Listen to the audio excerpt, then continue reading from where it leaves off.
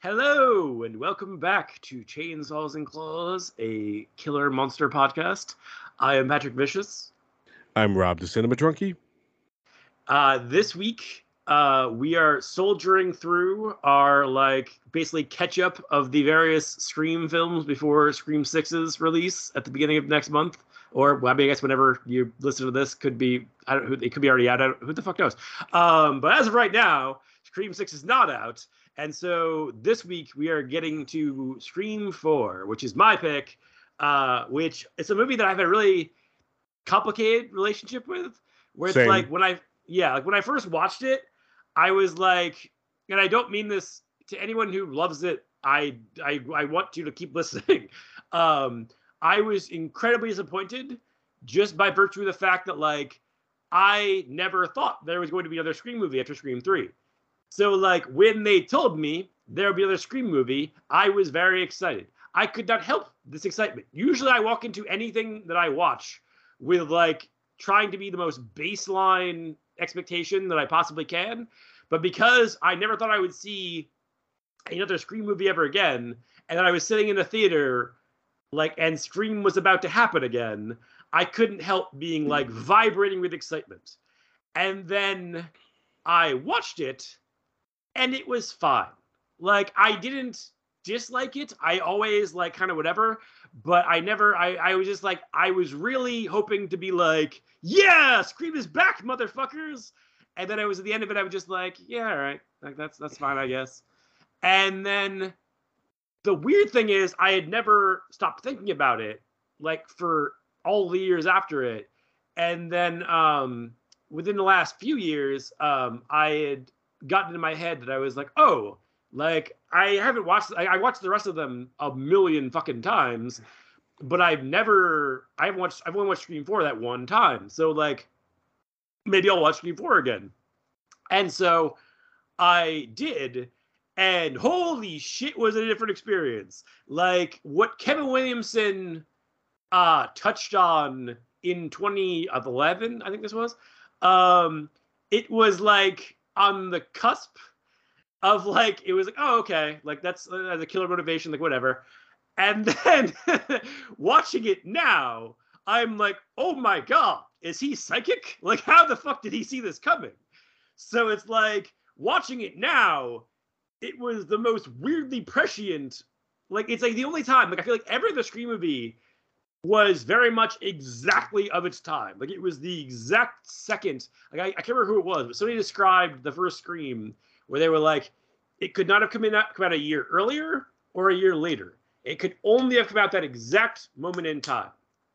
And then I feel that way that's true about Scream 2 and Scream 3. And then Scream 4 is the only one where it was they were so far ahead of their time. So far ahead of their time with the killer motivation. Then also, I'm just gonna get a spoiler right away because I don't fucking care. But spoiler, my favorite killer reveal in the entire fucking franchise in Scream 4, when they reveal Kieran Culkin's character of Charlie, because that I did not see coming at all, in any way, shape, or form. I genuinely had no idea, and I was that was well done.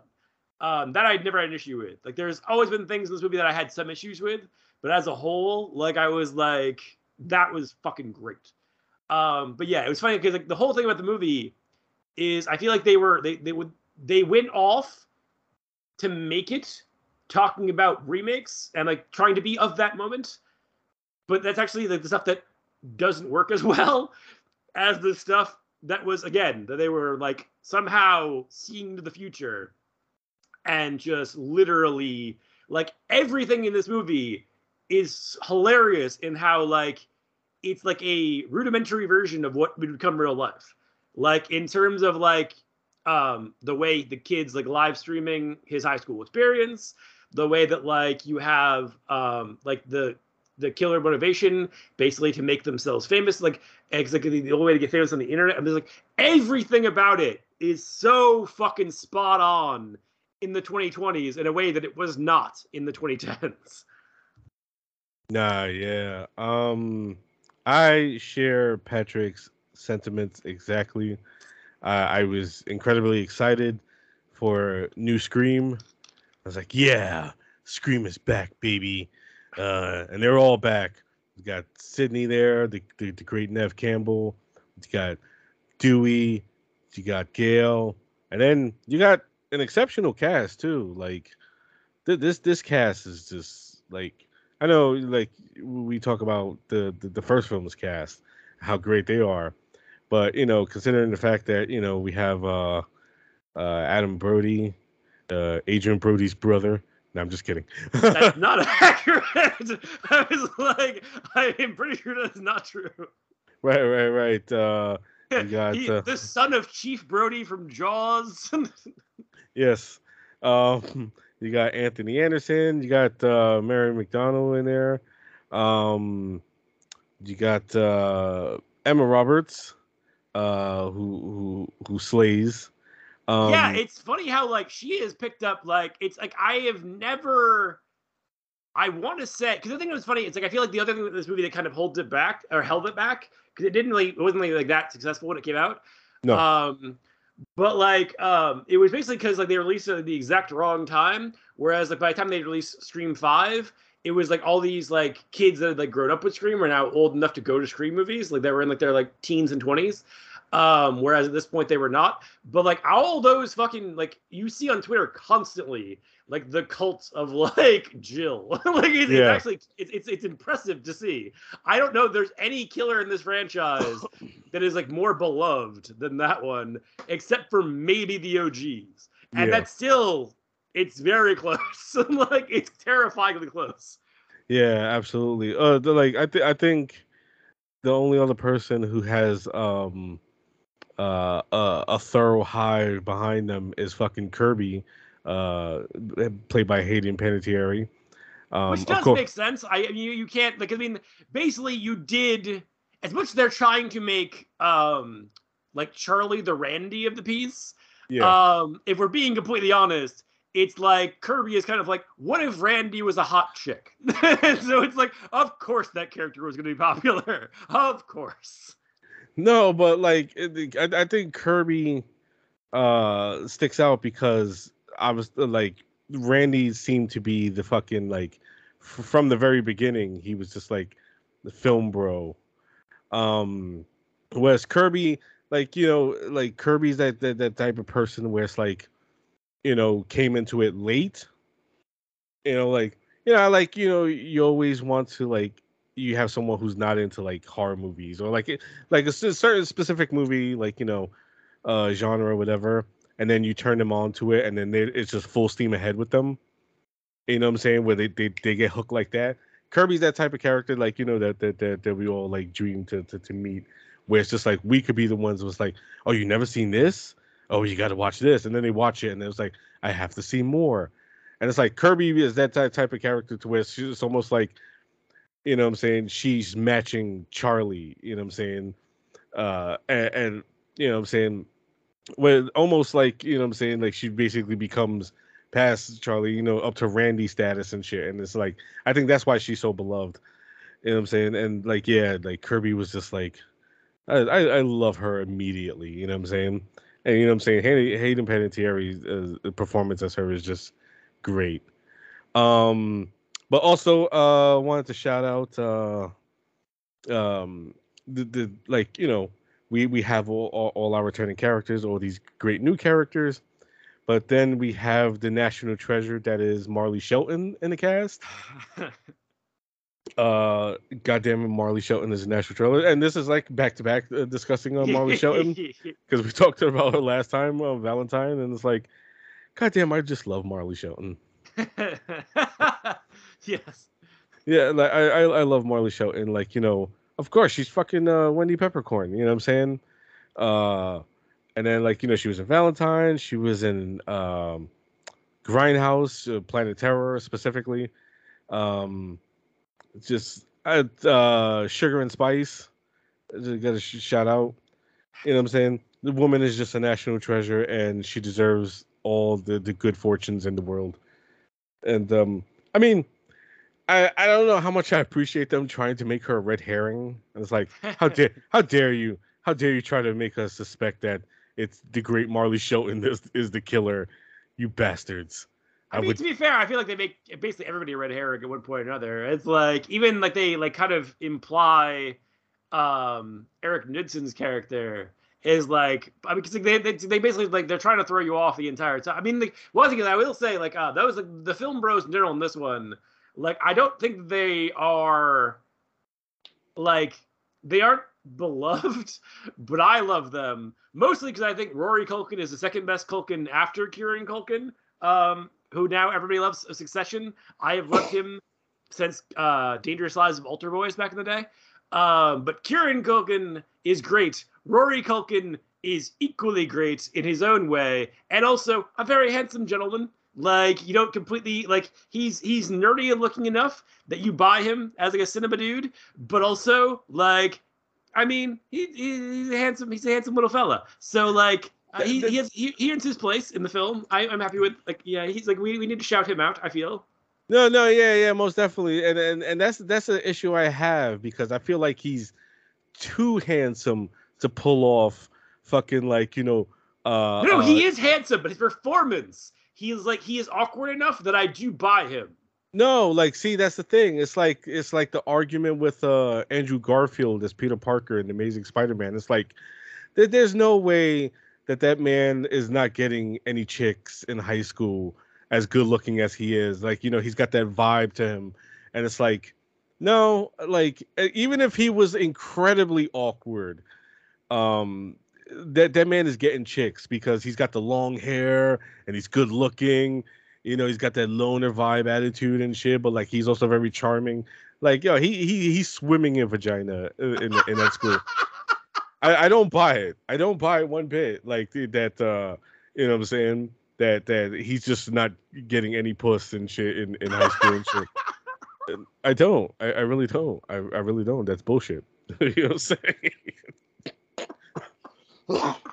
I mean, I can't disagree with you, but I do think he scrapes enough of like that sheen off of himself in his like general vibe that I can buy him being awkward enough. Because even although I will say, he is more charismatic than the guy who's basically like the whole like Jill's ex-boyfriend. Oh yeah, like whatever. Trevor. That dude is like, I guess, kind of handsome, but like not that charming at all. So like, to be fair, I guess I can't argue with you in the sense that like Rory Culkin, like it's no contest in which one of them would be like the more interesting in like really any situation, but especially in this film in terms of like sex appeal is all I'm saying.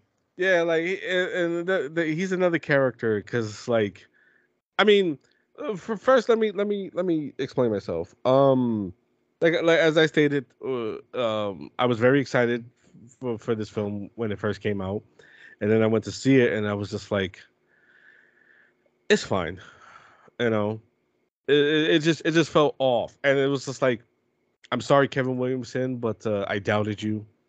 I was like, he doesn't have it. He doesn't have it for this generation. And then I rewatched it for the purpose of this discussion, and I'm like, holy shit, was I wrong? Like, it was just like, I don't know, because I've seen it quite a few times since I first saw it, but it is my least watched Scream film, even with 5 out. I've watched 5 more times than I watched 4. Oh, I've watched 5 a shitload of times. Yeah.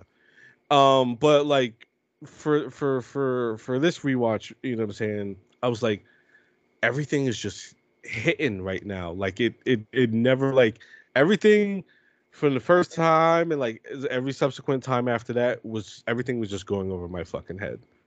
It was just like, you know what I'm saying? It just wasn't hitting me like the other Screams were. But like, it was like this time it finally clicked, you know what I'm saying? And I was just like, oh my God. And then, like, you know what I'm saying? I had that thing you said in my head where it's just like, that you said, where, you know what I'm saying? The foresight of Kevin Williamson, you know what I'm saying? Like, back then to just basically, like, it was like, because when the first Scream came out, it's like he had his finger on the pulse of, like, the American teen, you know what I'm saying? But it was like, he had his finger on the pulse of the teens of the future when this movie was made. Like this movie was made in like what 2010 and it came out 2011, but it was like he predicted the future and shit, and like how serious kids nowadays will do anything to go viral, to be like TikTok famous and all that shit. And it's like, holy shit, does this man get it?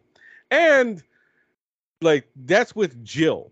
With Charlie, it's almost like he set the path for them to follow when they did Scream 5, because the Scream 5 killers are basically Charlie. Yeah. I mean, you know, say their obsession with the stab movies is basically what fucking sends them on to this whole fucking thing. And I mean, in this case, he's manipulated by Jill, you know what I'm saying, to a certain extent. You know what I'm saying? Not to a certain extent. Like, he is very clearly manipulated by Jill. Oh, yeah, no, yeah. He's he very clearly is and shit. But, like, you know, he's thinking, like, you know, you have that great scene where it's probably my favorite scene in the movie where they're recreating the whole Casey Steve Orth thing, and he's questioning her about like the fucking remakes and shit, and she basically just starts rattling them off, like, you know what I'm saying? Yeah. You know what I'm saying? It's just like, you know, like, you know what I'm saying? The way she's just fucking hitting, like she hit all like this, that, you know, the Dawn of the Dead, fucking, like, you know, say all the titles and shit. And then I'm like, God damn, they really did remake everything in that era, didn't they? Oh yeah, like we talked about before. It's like, yeah, no, like, I mean, there's definitely going to be some we cover because there were some that were really good. Yeah, I think what's funny about this was it was like they were trying to comment on that. They're trying to comment on like remakes taking over everything, and like it was almost like the whole motivations were almost like an afterthought. But it's like as time has gone on, it's just like the remake thing is kind of like the way remakes were, where it's just like, it's like, oh yeah, that was a time that we lived. Like, it's just like, yeah, we're not there anymore. But the other thing that they didn't even, I don't even know if they were paying attention to, was actually the much more interesting part. Like, that was like the thing they're actually talking about that was tapping into something. Like, because the remake thing was like this low hanging fruit that, like, the thing they saw at the top of the tree turned out to be like the much more interesting thing. Yeah, it's weird too, because I don't want to say much about Scream 5 because, you know, we still have to talk about it, but it's almost like it should have been the reversal, because like, you know, this whole thing is about the remakes, and Scream 5 is essentially that. Where this one is like, you know what I'm saying, where they talk about, and that one they talk about the requels, and it's like the way like Williamson plays with his own like little genre that he created, you know what I'm saying? Yeah.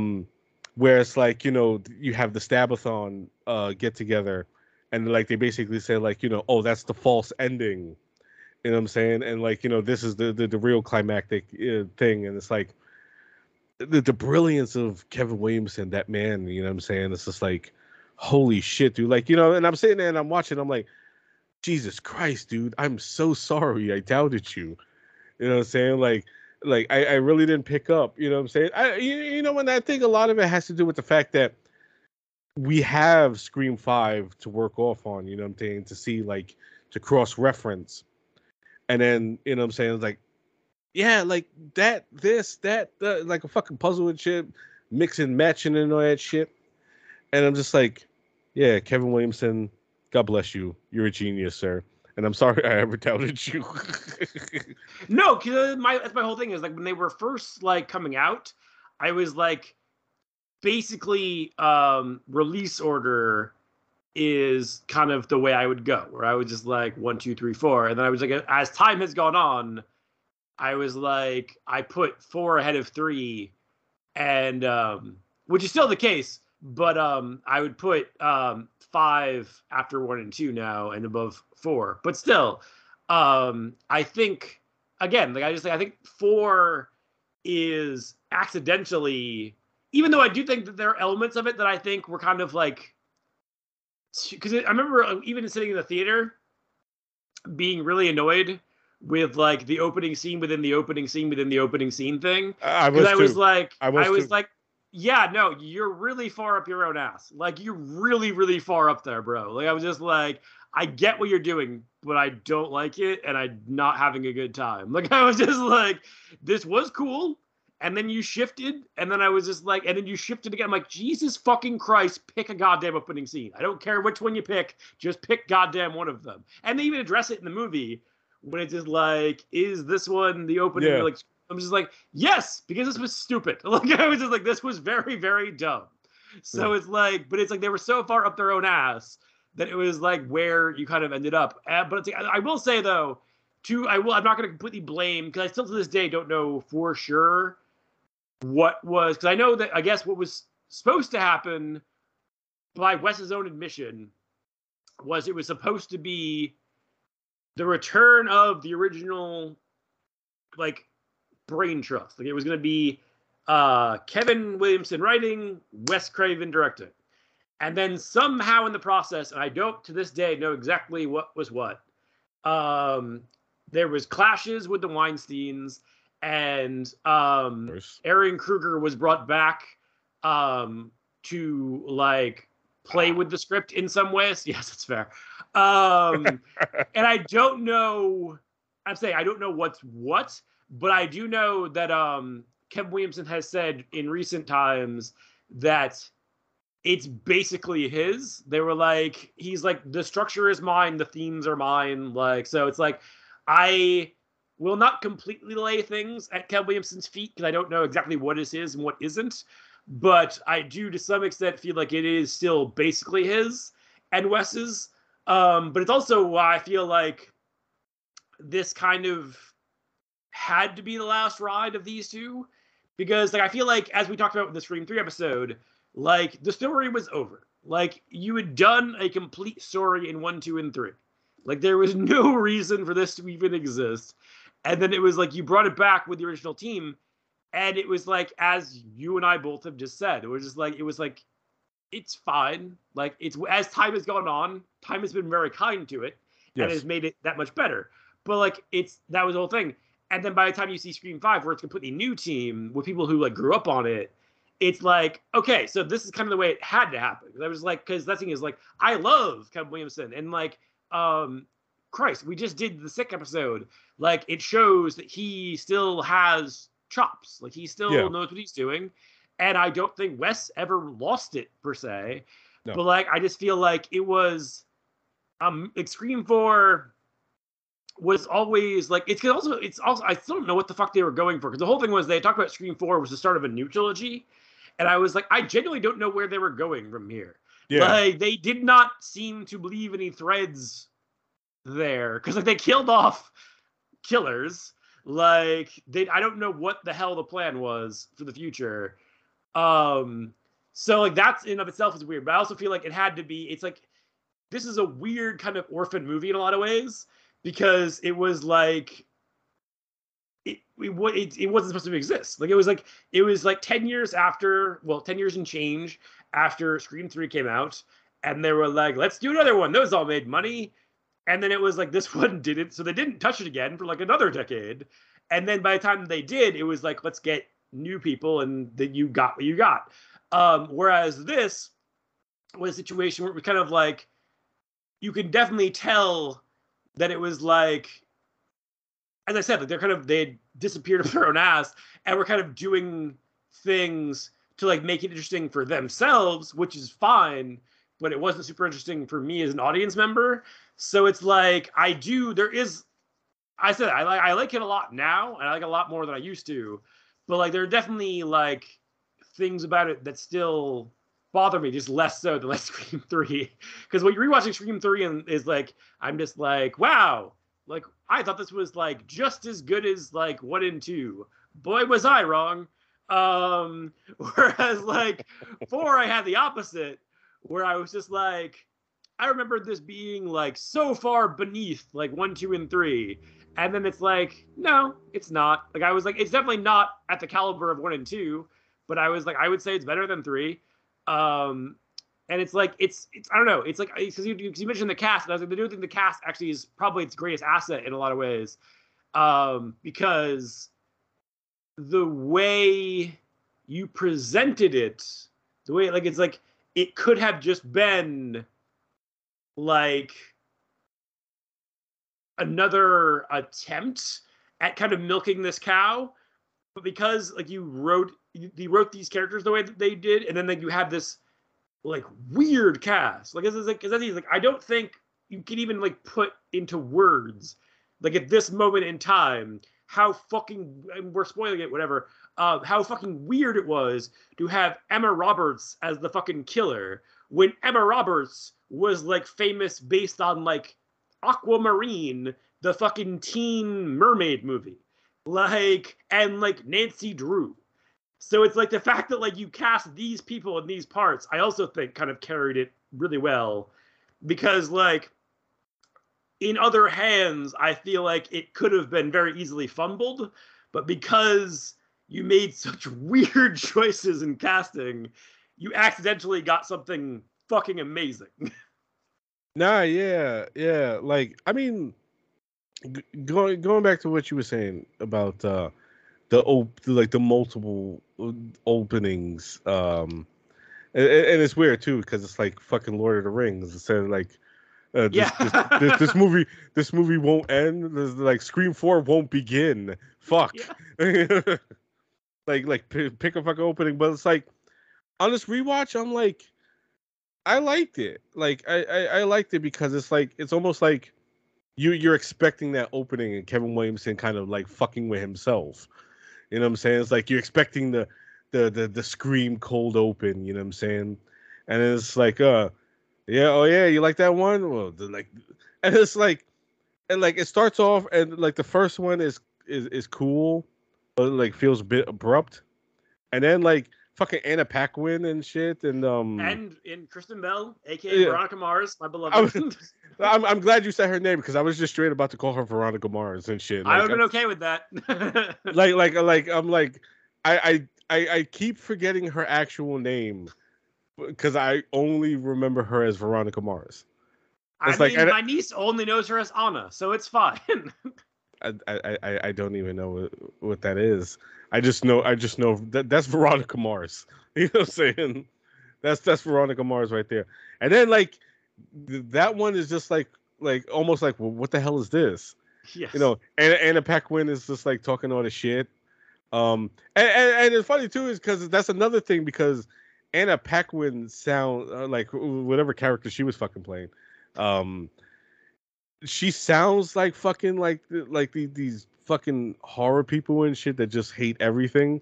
Yeah. Oh, we just witnessed this, the fucking death of horror right there, and it's like, how many times did we fucking hear that? Whenever like how many times did we hear that and shit when Halloween Ends came out? Yeah. The fucking death of horror right there, and shut up. You know what I'm saying? I'm glad Veronica Mars killed you because you sound like one of them douchebags. And then, the real opening happens and all that stuff, and it's like, and then I like how Homegirl was like, well, if Stab 6 is the beginning of Stab 7, does that mean Stab 5 is the beginning of Stab 6? And then what is the beginning of Stab 4? And she's like, you're overthinking it. Am I, or did they underthink it? You know what I'm saying? And it's like, that's fair. And you know, like, and then like, you know, like them getting into the Stab series real quick. Well, which one is they said the Stab 5 is the Stab 5 they say got into time travel? I don't remember, but that wouldn't surprise me. Yeah, I can't remember. I do remember like that's only when they describe all the different stabs. I was just like, oh dear God, that was so. It's like, well, although I will say the one thing they do kind of establish, I still think it's funny, is that like you basically made a slasher series about a real life crime spree. Like that's so weird to think about in like real life, where it's like, oh hey, like let's like take Ted Bundy killed X amount of, or like John Wayne Gacy, whatever. It's like, let's make a movie about it. Like, and then let's make a sequel, another sequel, another. Like, it was like, let's make them into a horror icon. Like, that's such a weird idea. I mean, well, it does happen. Look at fucking Henry, Portrait of a Serial Killer. No, I'm not saying it doesn't happen, but usually they're not like franchises. Like I said, it's not like it's like they make like fucking 6 of them. Oh yeah, no, yeah. This is action, but look at fucking Jarhead. like Jarhead was a movie about the based on like it was a movie based on a book about one guy's experiences during Desert Storm, and then they decided to turn it into a direct-to-video franchise and shit, where every sequel was just like some fucking like action movie and shit, and it's like what a weird thing to take this guy's experiences in the military and war and shit, and just say, hey, let's turn this into an action series. You know what I'm saying? We got Cole Hauser in part 2 and Scott Adkins in part 3. You know what I'm saying? It's like, okay, you know what I'm saying? So it's like, it makes sense and shit. Like, fucking producers and shit, like, you know, they see, you know, we have a fucking, you know, like a property and shit that we could make sequels out of. And it's like, you don't have something else that doesn't have to do with someone's real life experiences. And then in this one, like, they explain, like, in the real opening, the girl explains it was like, well, the original trilogy was about Sidney Prescott, but she was like, she sued if they kept using her story and shit, so they just started making up their own shit. And part 5 had time travel.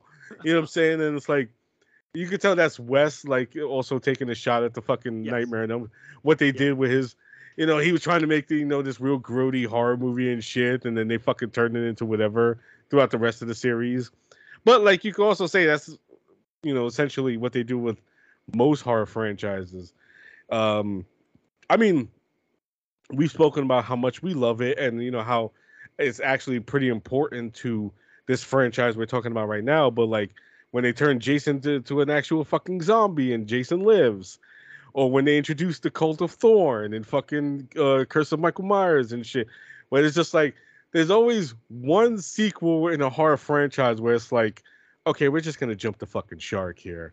We're gonna nuke the fridge. We're just gonna lose our fucking minds. Okay, you know, okay, but I don't like you implying that it was Jason Lives that did that. Where I was like, if we're going to do that with Friday, I feel like if we're going to be fair about this, it was at 2. the very least, okay, no.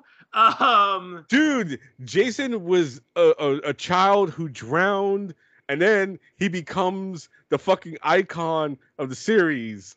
He was a dead child. He was dead. He was Tom Savini himself did not return for part 2 because he's like, this is stupid.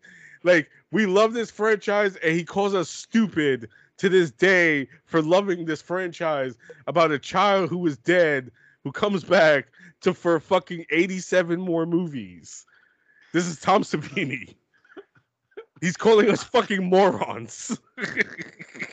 Yes, but he has made some questionable choices in his career, so I'm not going to take it personally. I would say if anything jumped the fucking shark, it would be probably Jason Goes to Hell, just by virtue of the fact that, like, I want to say Jason X, but at least Jason X, I think, was intended to be, like, tongue-in-cheek, and then it's just directed too seriously by accident. Whereas Jason Goes to Hell was just like, we're going to get there, but I have so many thoughts. But I was just like, that, if we're going to point to anything jumping the shark, that's the one that I would point to in the Friday franchise. No, yeah, I give you that. Because that one is like, hey, you know what the Friday the 13th franchise needed? Body hopping. The fucking Necronomicon and the Kandarian dagger, and it's like, no, we didn't need that at all. No, but thank you for trying, but no, we did not need that one fucking bit. Anyways, no, but I like that he's Williamson is looking back at himself and just like almost like he's having fun with himself, but also kind of like, what have I done? Yeah, I mean, because I will say it is a chance to kind of do that just by virtue of the fact that, like, because I feel like that's kind of the thing that they eventually kind of get into 5, but like it started here where it's like kind of addressing, because I mean, I guess they technically started with like 3, because I mean 3 was kind of addressing it to some extent, but like basically examining the effect of the Scream franchise on the horror genre within the Scream franchise, which I feel like you have to do. Like, you can't do a movie that focused on the genre and not in some way address the effect that the, like, original especially, but like really that entire franchise has had on genre. So like I definitely don't begrudge him for it, but I always felt he should have gone further into like addressing the way that like because this was basically going after remakes, which is fine. But I was like, I don't love the fact that he never went after all the Scream ripoffs because I was like, that was fucking the lowest hanging fruit, and you just fucking didn't even touch it. Like it was right there, and you just ignored it. That bums me out to this day. Yeah, he definitely missed that. I mean, I mean, he it's almost like he would have had to have taken a shot at himself because he is responsible for one of those Scream ripoffs. Yes. You know what I'm saying?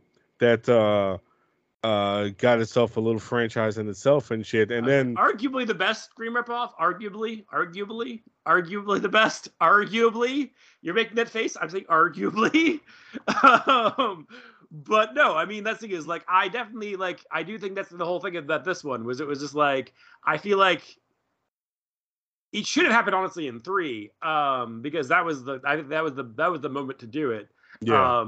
Whereas this, I feel like that's like going after remakes. I'm like that definitely is fair, but I was like, there's like a missing movie there that I kind of wish was there, where like you could have gone after that. Yeah, it's like Once Upon a Time in Mexico. Yeah, where it's like it's almost like it was made intentionally to have like almost feel like it was there was a movie missing. You know, because there's El Mariachi, there's Desperado, and there's Once Upon a Time in Mexico, and there's a movie missing there. You know what I'm saying? Yeah. Like there's like a fucking you know what I'm saying, like something that is supposed to go on between there and shit, and it's like, yeah, he definitely missed. Like, I mean, because like it's fair, like he could have taken ill shots at like all the movies that came out in the wake of Scream and all that shit, but then it's like, yeah, he would have to have taken a pot shot at himself and shit because he is responsible for one of them. It is what it is, you know what I'm saying? But like, yeah, can I just say real quick though that I think out of all 5 movies, this is the best Nev Campbell as Sydney has ever looked. Okay, that's fair enough. I mean, like, I would say 2 personally, but like I'm not necessarily. I feel weird about ranking the attractiveness of Nev Campbell from film to film. Like, nah, like yeah, like you know what I'm saying. So like, you don't have to. I'll do it so you don't have to. I'll be the creepo. Like, you know what I'm saying. Like Nev Campbell is obviously a gorgeous woman. But like there's something about like the way she wears her hair and like, you know, she's got the like that, you know, that older lady fucking long sweater jacket thing that she's got going on that she wears all the fucking time in this movie for some reason. But like, yeah, that's like an older lady thing, you know what I'm saying? They walk around with them long fucking sweaters.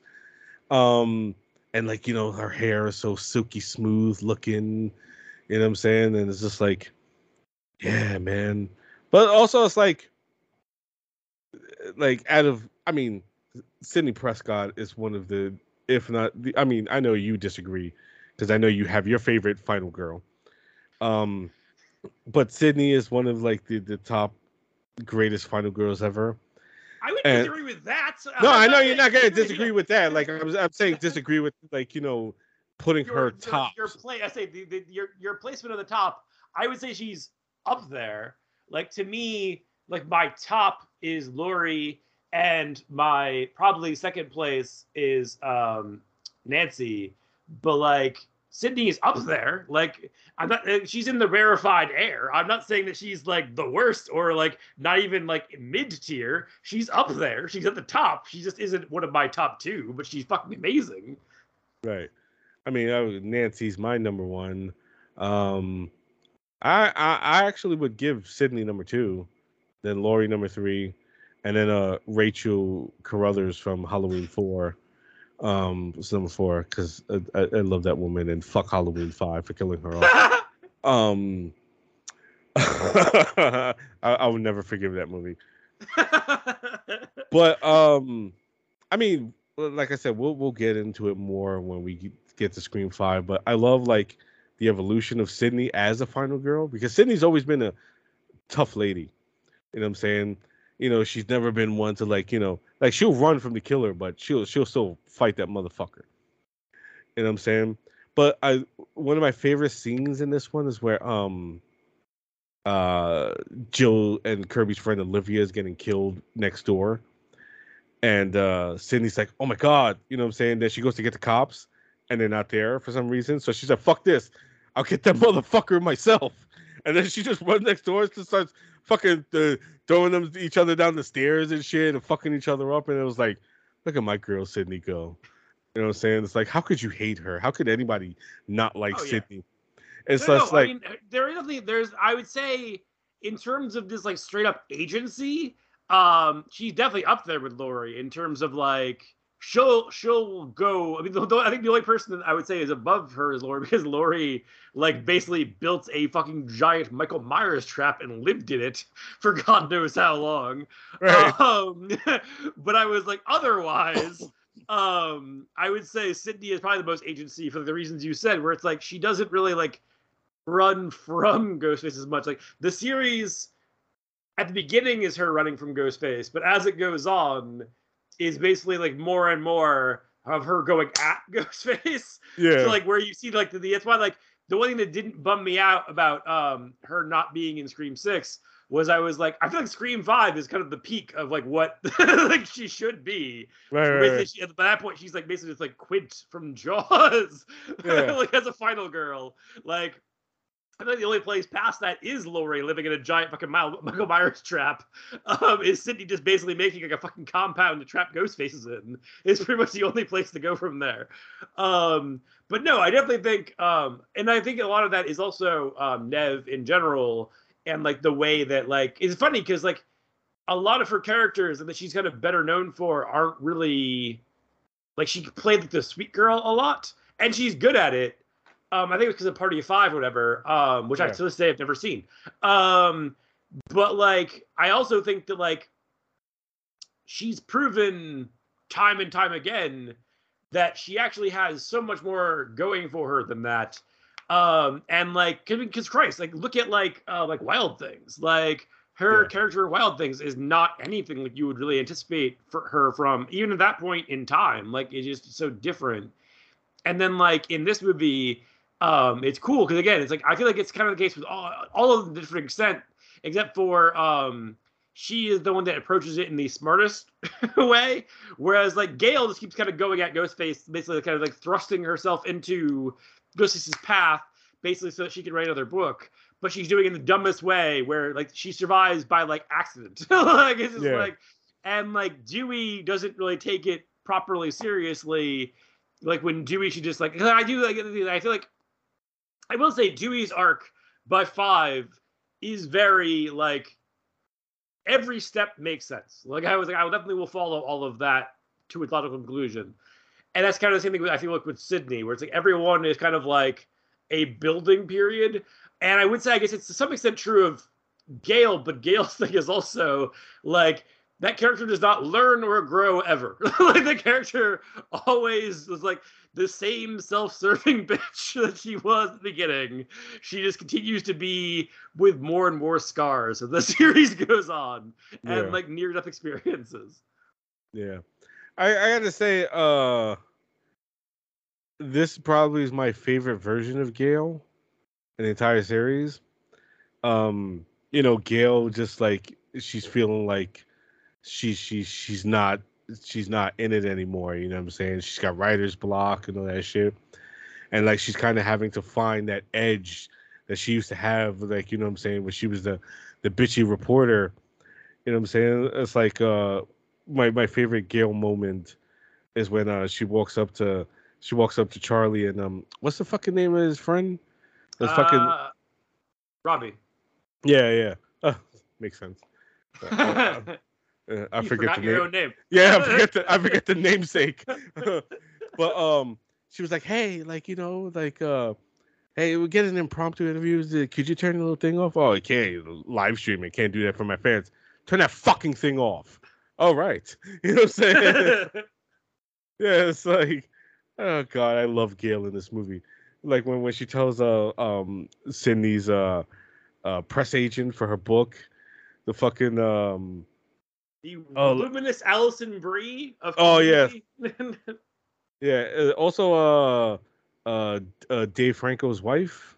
Yes, yes. The superior Franco brother. And also the star of Glow on Netflix, which criminally was canceled before its ending. I mean, it's like it's not like we could shit talk Netflix about it, because it's like this is something they do and they've done for years. So it's like we could say fuck you, but it's like no, this is what you do. So it's just like, yeah, fuck you. But you know, whatever. Yes, watch Glow. It's a terrific show. But yeah, it was like when she was like, oh, like your tarnished brand. So I'm about to rearrange your face with my tarnished brand. Oh, I still got it. You know what I'm saying? And it's like, yeah, Gail. This is my favorite version of Gail. Like it. I like Gail in 1 and 2. Not so much in 3. It's because of those bangs are terrifying. And she's cool in 5 and shit, but like, yeah, this is my all-time favorite version of Gail ever. You know what I'm saying? I mean, I don't want to say much because you know what I'm saying, like the logical conclusion of their relationship is in 5. But I love how like the the ever ascending relationship between her and Sydney. You know what I'm saying? Like how they hate each other in fucking, well, they don't hate each other. Like Gail was basically just like, well, whatever, you know what I'm saying? I gotta do what I gotta do, you know what I'm saying? Because I'm a reporter. And Sydney's like, fuck you, bitch. You fucking threw my mother under the bus and all that stuff. And then like, they're kind of just like whatever in 2, and it's awkward in 3 and 4. They're just kind of like, yeah, we got to work together, you know what I'm saying? But I guess you're cool. And then in 5, you know what I'm saying? Like, but I won't say nothing and shit because we'll basically pick it back up when we get to 5. Well, I mean, I feel like it's like the kind of the whole thing with like their relationship is it's almost like it's almost like, speaking of like Jarhead, it's like people that have been to war together, and it's like they don't necessarily like each other, but they're always be bonded by virtue of the fact that like they keep fighting together over and over again. Like they keep having these experiences with Ghostface and like whatever. So it's like even if they didn't like each other, like they're still like they had this deep bond between them by virtue of just the fact that like they keep having these experiences, so they keep having to like repel ghost faces and like the forces of evil and darkness from the world. Yeah, totally. Let's I know we already spoiled it because who the fuck cares? This movie's what, 12 years old by this point? Yeah. Almost 12 because this came out in April of 2011. But yeah, I was not suspecting Charlie. I may have had like he could be, you know what I'm saying, but like I don't want to be like a Culkin brother. You know what I'm saying? The second best Culkin brother, no less. I mean, I'm like, yo, you said that, and I'm like, damn, do you just totally disregard Macaulay? No, Completely? Macaulay is number 3. He's number 3. He's the star of Saved and The Home Alone. Like I like Rory is by far the best. I'm sorry, that's not true.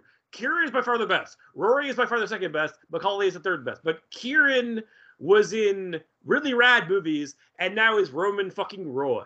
So it's like Kieran is the top of the fucking food chain as far as the Culkins go, and then Rory is like second on that mountain. Like it's just like Macaulay has made so many bad choices. You and Morgan with that fucking Succession show. Hi, Morgan.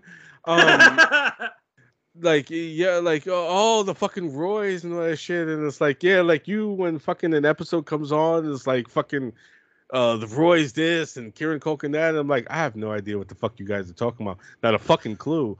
because I never watched that show. The But whole like, reason I started watching it because it was like because fucking Kieran Culkin was in it, and I've always liked Kieran Culkin. I was like, I think he's fucking amazing, and I was like, I mean, Christ, like in Scott Pilgrim, he's by far like, I mean, I guess I can't say by far, but he's my personal favorite part of Scott Pilgrim too. So it's like basically you put him in fucking anything, and he's fucking great. So it's like when they were like, hey, there's a new show coming out on HBO. I'm like, okay. It's like, it has Kieran Culkin. Oh my God! Why am I not watching this right fucking now? like, I've never actually seen Scott Pilgrim. Oh wow, you're just missing out on life. I know. Mac tells me all the time that's one of his favorite movies, Scott Pilgrim, and he's like, "Hey, you gotta watch Scott Pilgrim." And I haven't because I bought it because he wanted to talk about it, and we just never talked about it. I only know I've never seen that fucking show, and what was that other? What was it? What you just saved? The Dangerous Lives of Altar Boys, and that was his first big movie, like as an adult. Because like originally he was like kind of just in Macaulay Culkin movies, like he was Fuller and Home Alone, yeah. And then by the time that he did like he did Dangerous Lives of Altar Boys, and he did Igby Goes Down. I know that one. Yeah, and he was like an actor, and I'm like, oh fuck, this guy rules. And then like he kind of like, I guess he had a whole thing where he was like, I don't want to do things that I don't love.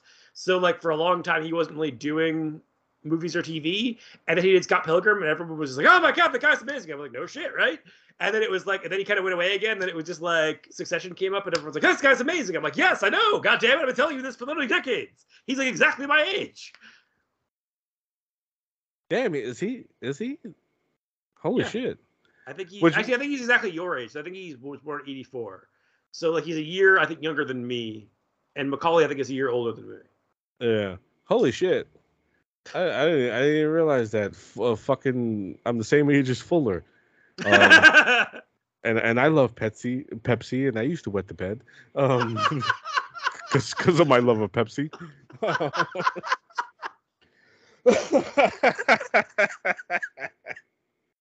I will say though, like, I don't think I've ever once, and granted I don't really try to guess. It's funny because like I think Scream is the only like whodunits where I don't really try to guess the killer. I just kind of go for the ride and like am prepared to be surprised at the end.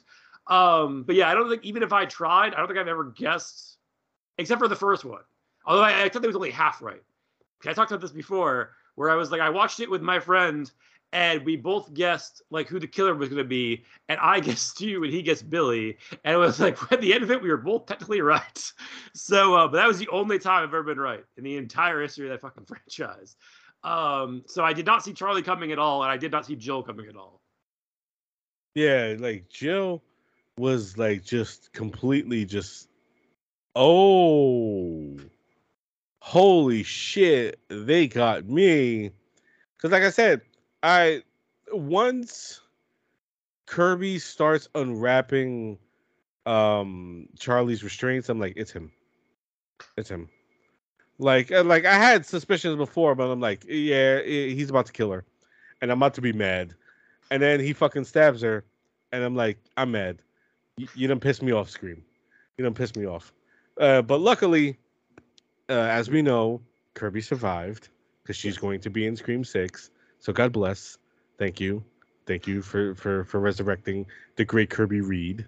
To be fair, we need to thank all those fucking Gen Z kids because it's like those Gen Z kids who also weirdly love Jill, who have not shut up about Kirby for like years, that brought Kirby back. Like I give credit to all of our like all the horror Twitter kids that are like in their like early to mid 20s. I was like, I thank you for bringing Kirby back because it would not be possible without you. And I'm very confident that like it would not surprise me if, I don't know if she's coming back to life because that just seems unlikely, but I was like, if there's something with Jill in the future, it would not surprise me for that exact same reason. Yeah. Like, yeah, like I've seen a couple of Twitter accounts that just like dedicated to Jill, like the best Ghostface, Jill Roberts. And I'm like, I respect your enthusiasm, but no. but God bless you. But no, she is not. Um, and like the funny thing is, enough, I think I remember us talking about Jill in our Lost Pilot, where it's like, and it's a thing I feel like is a problem, and I think we touched on upon it in our where we talked about Scream 2, where it's like the series, so on and so forth. The Scream series has a thing where it's just like, and I guess this is all Matthew Lillard's fault, Yeah. where it's like his performance as Stu was so great that every Scream sequel tries to have a killer that recreates that kind of like evil Stu. Yeah. Yeah. And it's like, Well, okay. To be fair, you say evil Stu. I don't feel like evil Stu is any more or less insane than regular Stu. Like it's, yeah, I don't think when he turns it on, it's all of a sudden it's not like Billy where it's like a switch flips. Like yeah, and I think that's the problem because it's like you just can't fucking match Matthew Lillard. no, no, nobody No, can. Matthew Lillard is just 0 to 100, motherfucker, real quick. You know what I'm saying? And it's just like the man's a national treasure for that reason because it's just like his level of acting is just like the sky's not even the fucking limit. This man hits fucking Pluto, man. He's gone with his fucking acting. Like that's why I say the greatest performance I've ever seen, the greatest piece of acting I've ever seen Freddie Prinze Jr. deliver was in She's All That, where he acted like he did not find Matthew Lillard funny. During the big dance scene in the house, Yeah. you know, when he's dancing to Give It To Me, Baby. And like Freddie Prinze Jr. is just looking at him all like, you're embarrassing, and like looking at him all mean and shit. And it's like, that's Oscar worthy acting right there. That the fact that he has to stand there and not find Matthew Lillard funny. You know what I'm saying? Give that man the Oscar for that performance right there. You know what I'm saying? But it's like, you know, like with Matthew Lillard, you know, he's given many great performances. Like, of course, Shaggy in the Scooby Doo movies, you know, to the point where it's just like he's become the quintessential Shaggy. Yeah. You know what I'm Oh saying? yeah, To a lot. he voices it now on the cartoons. Yeah. Yeah. Um, even I'll admit, SLC Punk, is a movie like I watched. It wasn't my it wasn't my thing. I'll admit it wasn't my thing, but he was fantastic in it. I mean, because it's like, For the record, I, SLC Punk is phenomenally important to me personally. I'm just gonna add that caveat in there real quick. no, that's why I was trying to be as delicate as I possible know.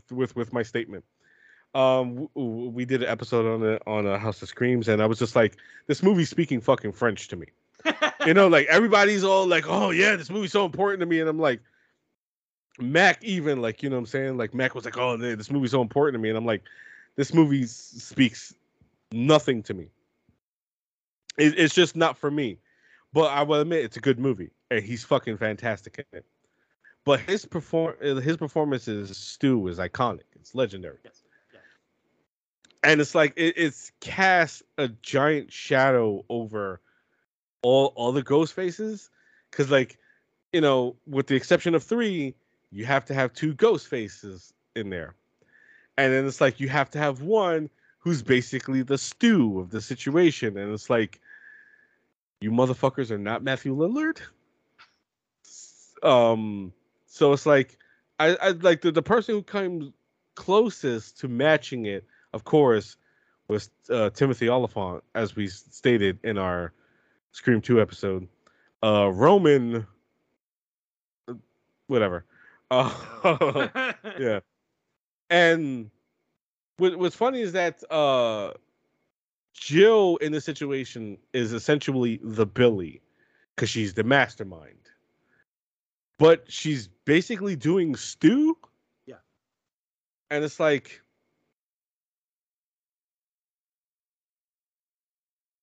I'm pausing because I'm trying to figure out how to proceed.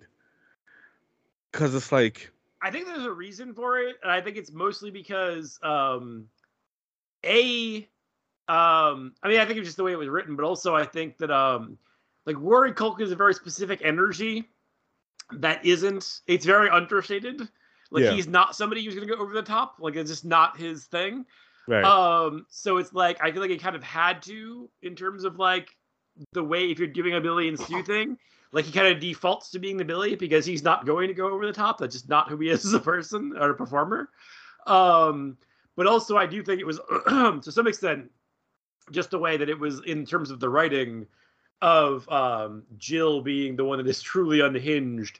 Um, and like she's the mastermind, but she's a mastermind for a truly insane reason. Like it's like Yes. if you really break it down, like she's probably the most straight up insane Yeah. of I mean, maybe not all of them, but she's toward at the top because I feel like Billy's reasoning as mastermind makes perfect sense. Like Yes. Roman's makes perfect sense.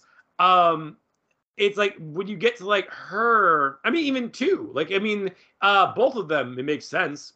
Yeah. Um, like when you get to her, it's like it seems insane and it is insane, but it's also, as we have alluded to, not unrealistic in terms of the way people are now. Like it's just like because there's people who would fucking probably literally kill to get famous on social media.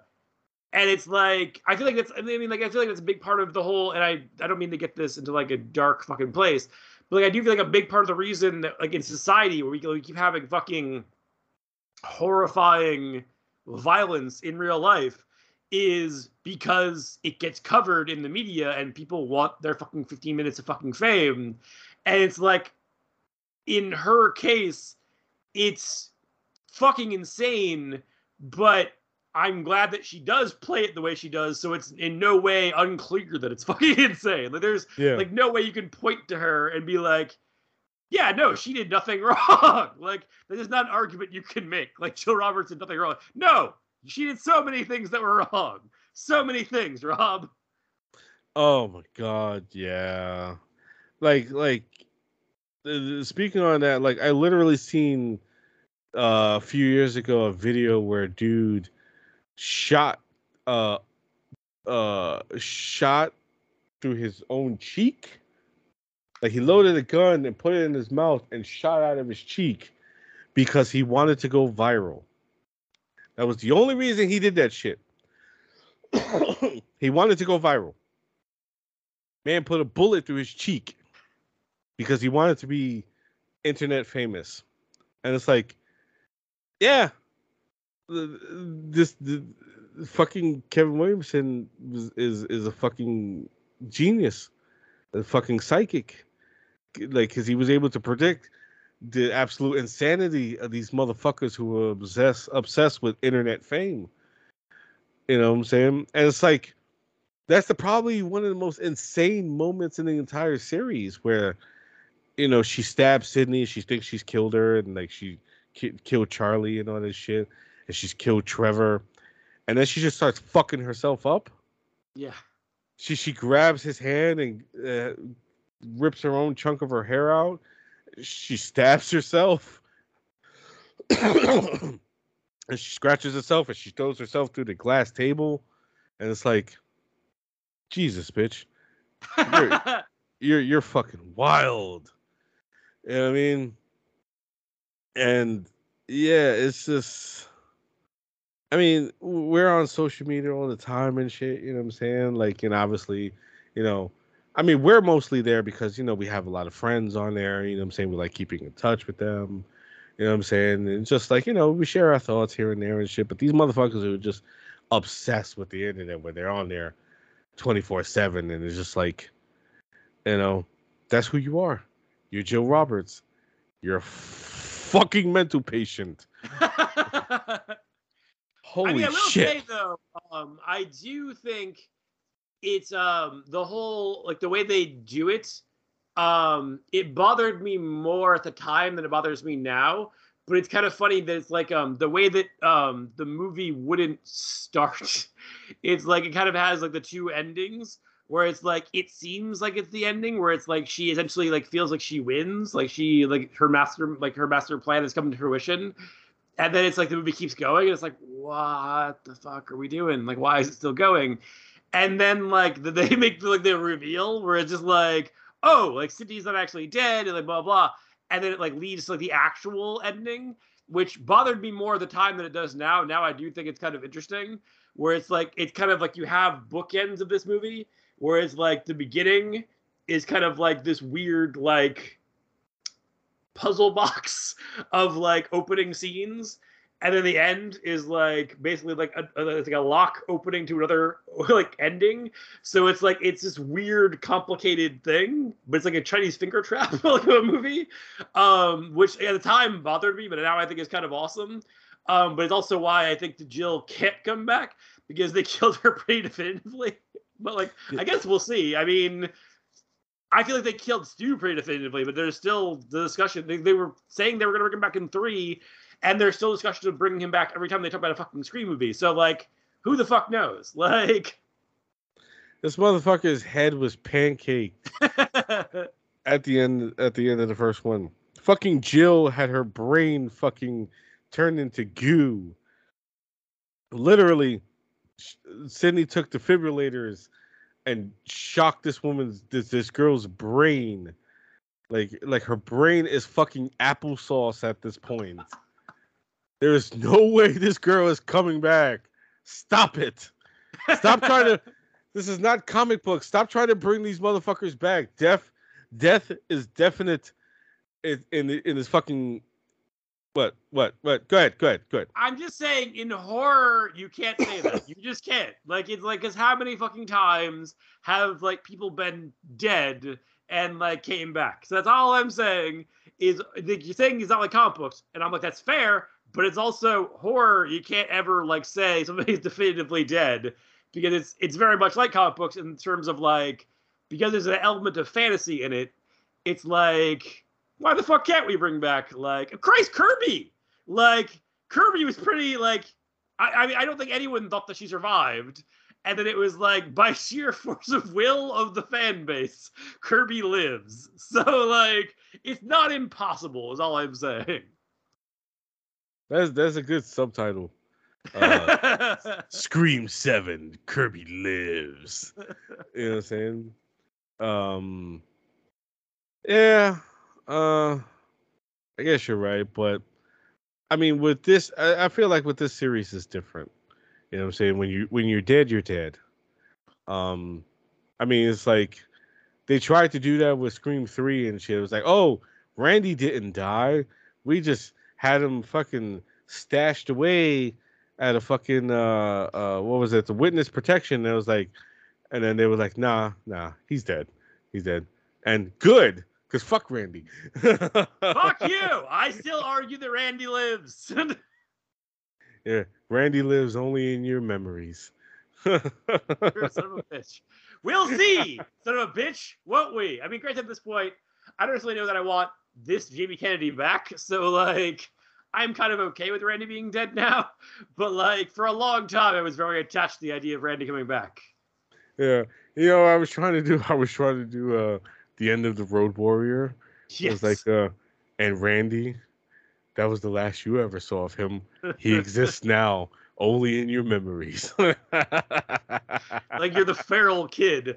I will say though, the kills in this one are still pretty rad. Like even like years later, like I think, like especially like by virtue of just the sheer brutality of like when they kill like Mary McDonnell, like when they fucking stab Anthony Anderson in the fucking head.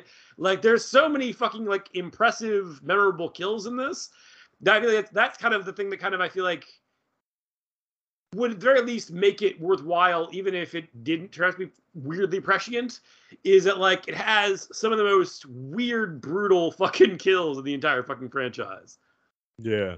I love that moment where after he gets stabbed in the head, he continues walking Yes. for you know what I'm saying, and then he just drops dead. Which you know, this is why I appreciate Wes Craven so goddamn much is because he was always incorporating real life elements, and everyone's like, oh, he fucking got stabbed in the head. He should have died right there, and it's like no, like that's actually true because I read that somewhere. This motherfucker got stabbed in the head, and he continued to live for a little bit and shit before he actually died, and it's like Wes Craven always incorporating the fucking worst things ever into his movies.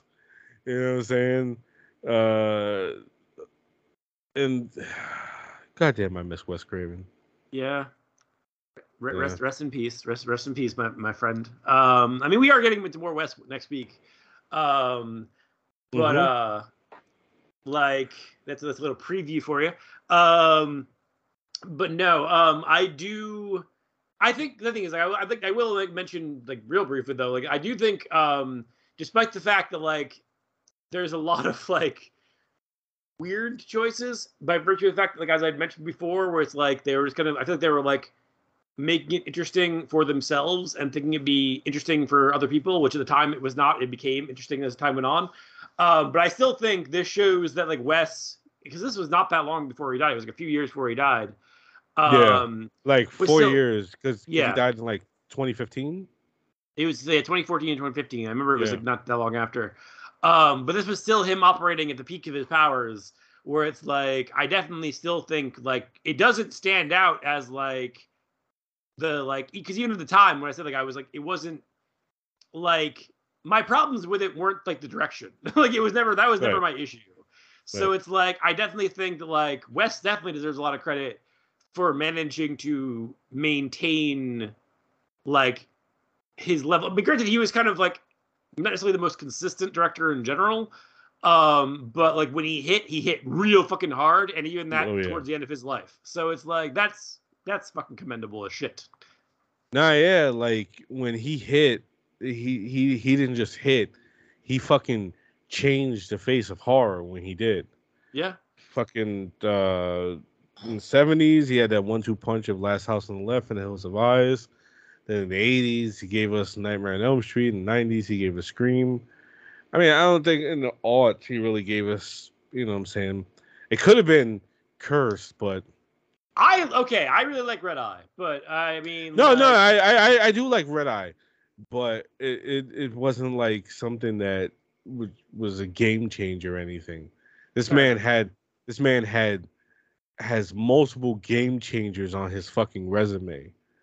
Like I mean, even you know what I'm saying with the Four Horsemen, they all have one. Like Carpenter, of course, our favorite, has Halloween. Um, I was Romero. I mean, people argue whether it's Night of the Living Dead or Dawn of the Dead, the two favorites. I give it to Night. I give it to Uh, Dawn. yeah. Hooper, Texas Chainsaw Massacre. But Craven had multiple ones. Like that man changed the face of horror multiple fucking times. You know what I'm saying? It's just like goddamn, what a loss. You know what I'm saying? And it's just like, you know what I'm saying? As, like you said, like, you know, he was hit or miss.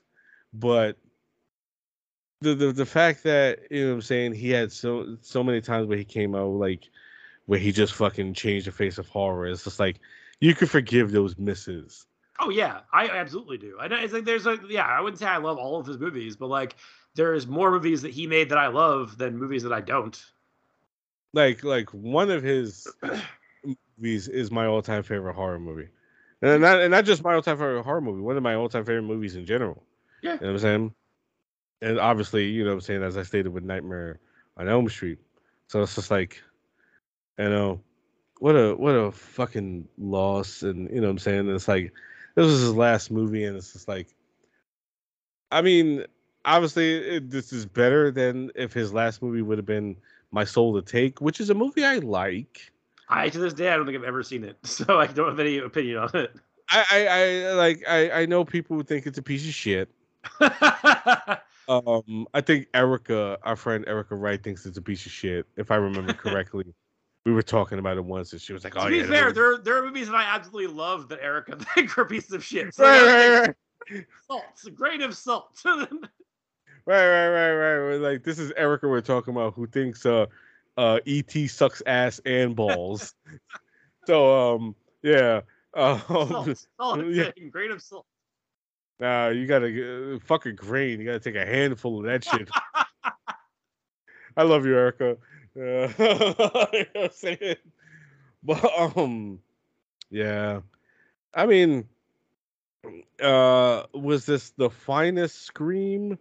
No, but it was a damn good Scream entry, and our man Wes Craven went out on his shield with it. So that's the best thing I could say about that. Okay, now it's time for my pick, and keeping with our um bridge between movies. Yeah, it's really weird. Like our bridge for every single one of them just happened to be a Stephen King. Stephen King thing. And like, yo, this is not something we planned. No. This just happened. Fucking like, just this is completely unintentional. It's just like the shit we had thought about, and it's like, oh, this pairs well, and this pairs well, and this pairs well, and it's like, oh shit, we're pairing these Screams movies with Stephen King stories. But continuing with writers who are confronting terrors when returning to their old hometowns is Stephen King's Salem's Lot, in this nice steelbook I have here. That's with really this rad. with this creepy fucking image, this terrifying image. There's actually two different steelbooks. There was one that had Barlow on the cover of it, and I didn't get that one, and I was pissed because I love the look of Barlow in it, obviously because No shit. being a big fan of Nosferatu. But this one is equally as great because it has this creepy little shit on the cover tapping on the window, which is probably the most iconic scene in the film. Like you talk to anybody who actually saw this fucking movie when it first came out, because this was actually a miniseries, a 2-part miniseries that came out in '79. Actually directed by one of the Four Horsemen that we mentioned, Toby Hooper, the late great Toby Hooper. And you talk to anybody who's like, oh yeah, that little kid tapping on the window, vampire kid, scared shit out of me, had nightmares, couldn't sleep for weeks afterwards. Oh man, I'm so terrified. I pissed my pants. My father beat me. You know what I'm saying? Because I went to bed. And it's like, I didn't see Salem's Lot until I was a grown adult, but I've heard about it though. I heard about it. You know what I'm saying? I know this was Stephen King's second book. It was yeah, I think yeah, so, yeah. There was second published book. It was Carrie, and then there was Salem's Lot, and then afterwards was The Shining. So like, goddamn, like what a way to start off your fucking career. You know what I'm saying? Like, I mean, we all know Stephen King to be a fucking powerhouse of the horror writing and all that stuff. But like Carrie, then Salem's Lot, and then The Shining, 1, 2, 3, like that. Yeah. Jesus fucking Christ, dude. You know? Yeah. What a way to get the career going. Just know that me and Patrick are still in the throes of discussing getting Carrie on this show. We're still in debate on which section of the pick it would be in. It's been ongoing for months now. I mean, truth be told, we can always just like if we find something to pair it with, we can just like be like, okay, just make it the other one. Like it's like I mean like I have a specific idea of what I think it is, and yes, and I know so do you. But like if they're in direct opposition, these are all things that I'm aware of. But I'm just saying, it's just like when you mentioned the Candyman thing. I was like, yes, but I can argue Candyman either way. I was arguing Candyman is a monster to the virtue of the fact that like we need a monster pick, and it was like the thing I was thinking of, and I was like, he's a bee man. Like you're like he's more of a slasher. I'm like, I'm just saying he's a bee man. I'm not saying we have to make him the monster of this fucking thing. I was just saying we could go either way, and that would be one way it would work. Well, I do have a pairing with Carrie. I haven't told you yet, but No, you haven't. I haven't, but I will. And I don't know, like I think it's a very good pairing. But yeah, Salem's Lot was his second book. And then it was turned into this 2-part miniseries. It was done again in 2004 with Rob Lowe. And Rutger Hauer, apparently. I've never seen it. I have no idea. Yeah, I've never seen it either. And it's in production now as a major motion picture from Warner Brothers. But I think I don't know how much I give a shit about that one either, because this Salem Well, it version depends who's doing it. I mean, like, because it's like I feel like it's malleable because like I don't know if you've read the book, but I read the book, and there's definitely in this adaptation, and I can't speak to the other adaptation, but in this adaptation there is a lot of shit left out. Like they do a lot. Like it's like, I mean, it's a mini series, so it's like it's basically like a 3-hour movie. So like there's definitely still a lot of it covered. Like I'm not going to argue that there isn't. There's a lot of stuff that's kind of left like to the side because they just couldn't fit it all. It's kind of the same thing like with It. Like it's like in the case of It, like you did a mini series that was like 3 hours. You did 2 movies that were like together like 5 hours plus, and you still didn't cover all of it. Kind of the same thing with Salem's Lot, where I was like, there's enough left over that I feel like you could do an interesting Salem's Lot with all the stuff that you didn't touch originally. So like if they do it properly with like a good filmmaker, I think it could still be awesome, personally. That's weird too, because as much as I like Salem's Lot, it does feel like it goes on forever. Oh yeah. You know what I'm saying? I'm just saying, yeah, it's not my favorite King book. Which is funny because the way I love vampires. But like I do remember because I read it because because I was into Stephen King as a kid, and then when I was like 24, I want to say, I was dating this girl who found out that I hadn't read The Dark Tower and said that we had to read The Dark Tower before we could date. And so I bought all the Dark Tower books, and by the time that I had them all from Amazon, she had fucking ditched me. But I was like, fuck it, I already had these books. So like I read them, and when I loved them a lot. And the character of Father Callahan from Salem's Lot does get used in The Dark Tower. And once I had read The Dark Tower, I was just kind of like, I was like voracious, like I wanted more. So I ended up reading Salem's Lot. I read The Stand because they used Flag in that as well. Like I basically read everything that was in any way connected to The Dark Tower. But when I read The Dark Tower, the thing that I kind of noticed, which is to some extent in this movie, but it's also, I feel like, not 100%, is like Salem's Lot as a novel, as a story, is kind of like almost like Twin Peaks, but with vampires. Yeah. Like where it's like it doesn't really matter that it's like the horror is almost like, I'm not gonna say it's secondary because it definitely like is an important part of it, but like it's mostly about the characters and like this wide array of characters that it is about like a vampire. And like it's like it's not necessarily about like the way most vampire stories are of like the collision course between like this virtuous hero and this evil vampire. It's like it's about this town, and it's like the kind of the way the vampire kind of comes in and like turns it and changes it, which actually why I prefer the movie Barlow to the book Barlow though, because the movie Barlow based on Nosferatu, like Orlok and Nosferatu, to me is a more stark image of like what a really evil vampire should be. Like I feel like if you had done it, because definitely I will argue, the one they did where they cast, I guess, Rutger Hauer as Barlow was probably true to the book. Because in the book it's very kind of like Dracula-esque.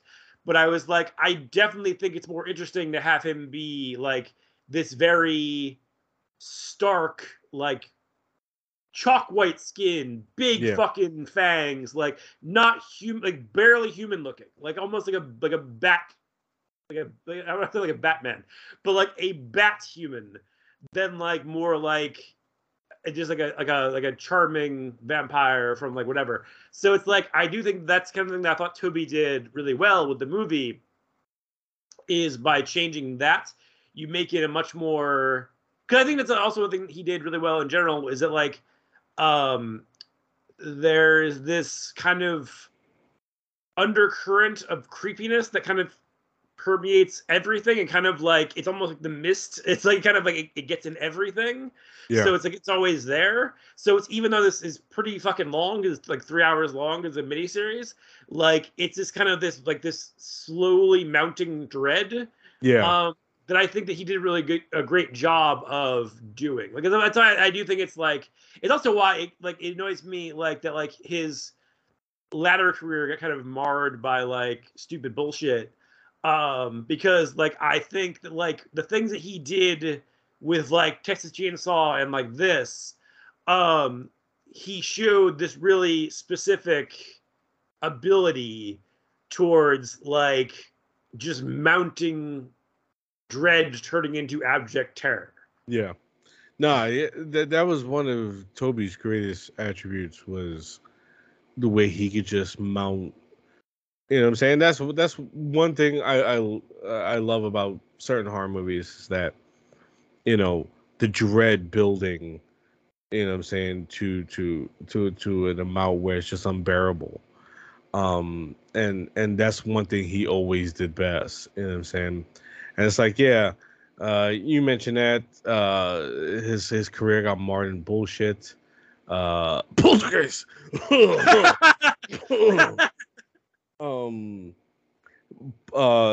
Just to let you know, Poltergeist is a Tobe Hooper film. I will say that to lie in the grave. Poltergeist is a Tobe Hooper film. Yeah, I mean, honestly, like I'm not gonna like engage in the debate of it, but like I love Spielberg, I love Tobe Hooper. Poltergeist is very obviously a Tobe Hooper film.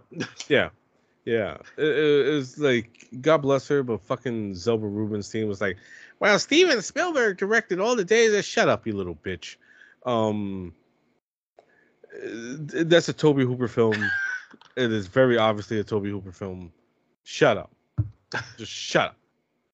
Shut the fuck up. I will go to, like, I'm going to go into my grave wearing a shirt that says Poltergeist, a Tobe Hooper film.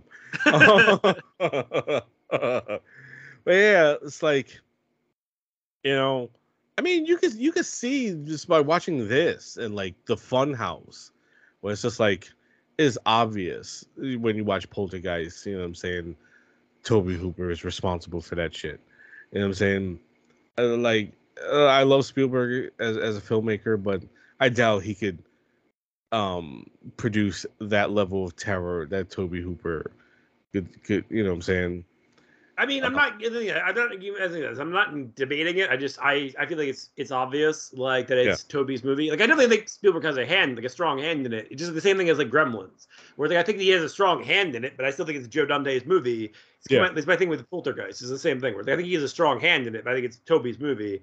But I think that's kind of like Toby's. Also, the other thing I think he did with this that I thought was interesting is the way that, because it's like, speaking of like the Nosferatu thing, he does a really good job of making it, even though it's like this small town Americana thing, he's doing very specifically doing gothic horror within that.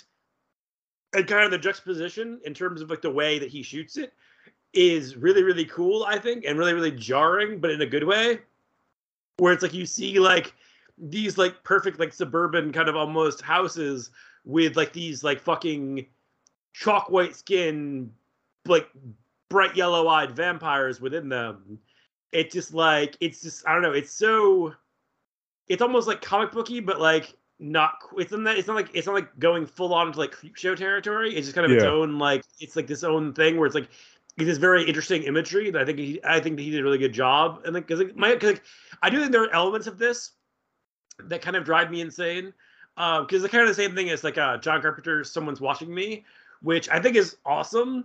But I do think it's funny because like you watch it and you're like, yes, it's very clearly made for TV and not made as a feature, because like you're working with like a TV DP, like a TV like sound guy, like a like score, like whatever.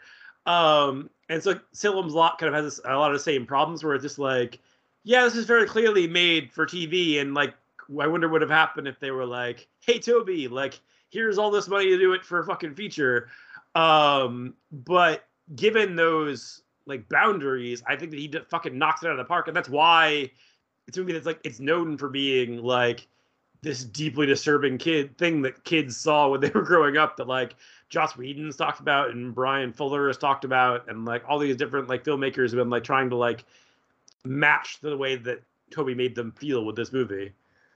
Yeah, you know what I'm saying? And it's like, you know what I'm saying? In the neighborhood I grew up in, you ask anybody what was the scariest movie they ever saw, and they always say it was It. You know what I'm saying? Like, oh, It, fucking clown, man. Fucking Pennywise scared shit out of me, man. And it's like, it's like, you know, it's almost like a lost art when you have like TV movies that terrified people so much, where it's just like they never forgot it. You know what I'm saying? There's that, and then there's this. You know what I'm saying? Where you ask so many people who saw it at that time, and it's like, oh man, that kid tapping on the window, man. Fucking, I was terrified, shit my pants. You know what I'm saying? And you know what I'm saying? It's like, and then like you compare like this and It to like other Stephen King miniseries, and I've saw like shitload of them. I like I saw the Langoliers and Jesus Christ. Like I you know what I'm saying? Like I remember liking that as a kid, but then I rewatched it and I was like, holy shit. And I like this. You know what I'm saying? I remember being terrified of the Tommyknockers, and then I rewatched it and I'm like, Jesus Christ, dude.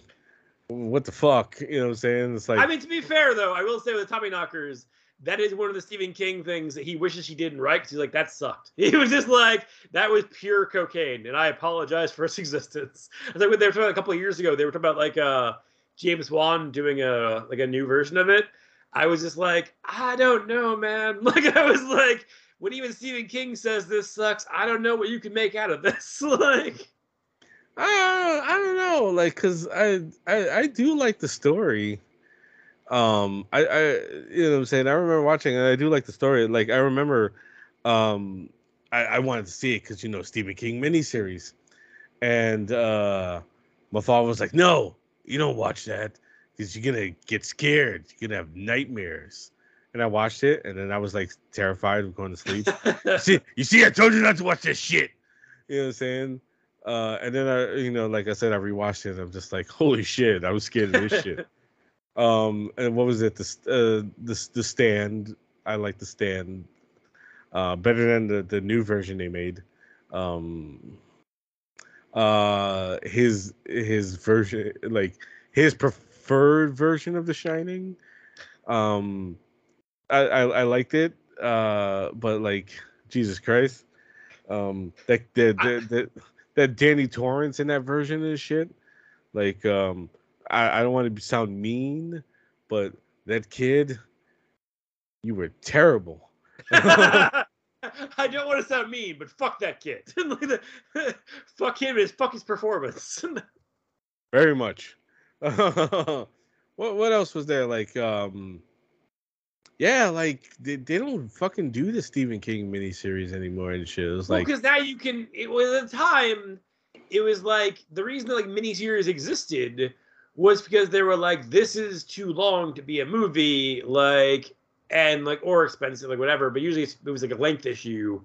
Whereas now, as I said, like you can do essentially a 5 hour version, 5 hour plus version of it and still not scratch the surface of everything because like there's like he just writes these big dense sprawling stories in many instances and like I feel like in terms of like because also the other thing that you can do is you mentioned The Stand is you can also do things like where you do The Stand as like a not a mini series but like a limited series where they yeah. did like a bunch of episodes rather than just trying to do it all in like 3 hours or whatever it was.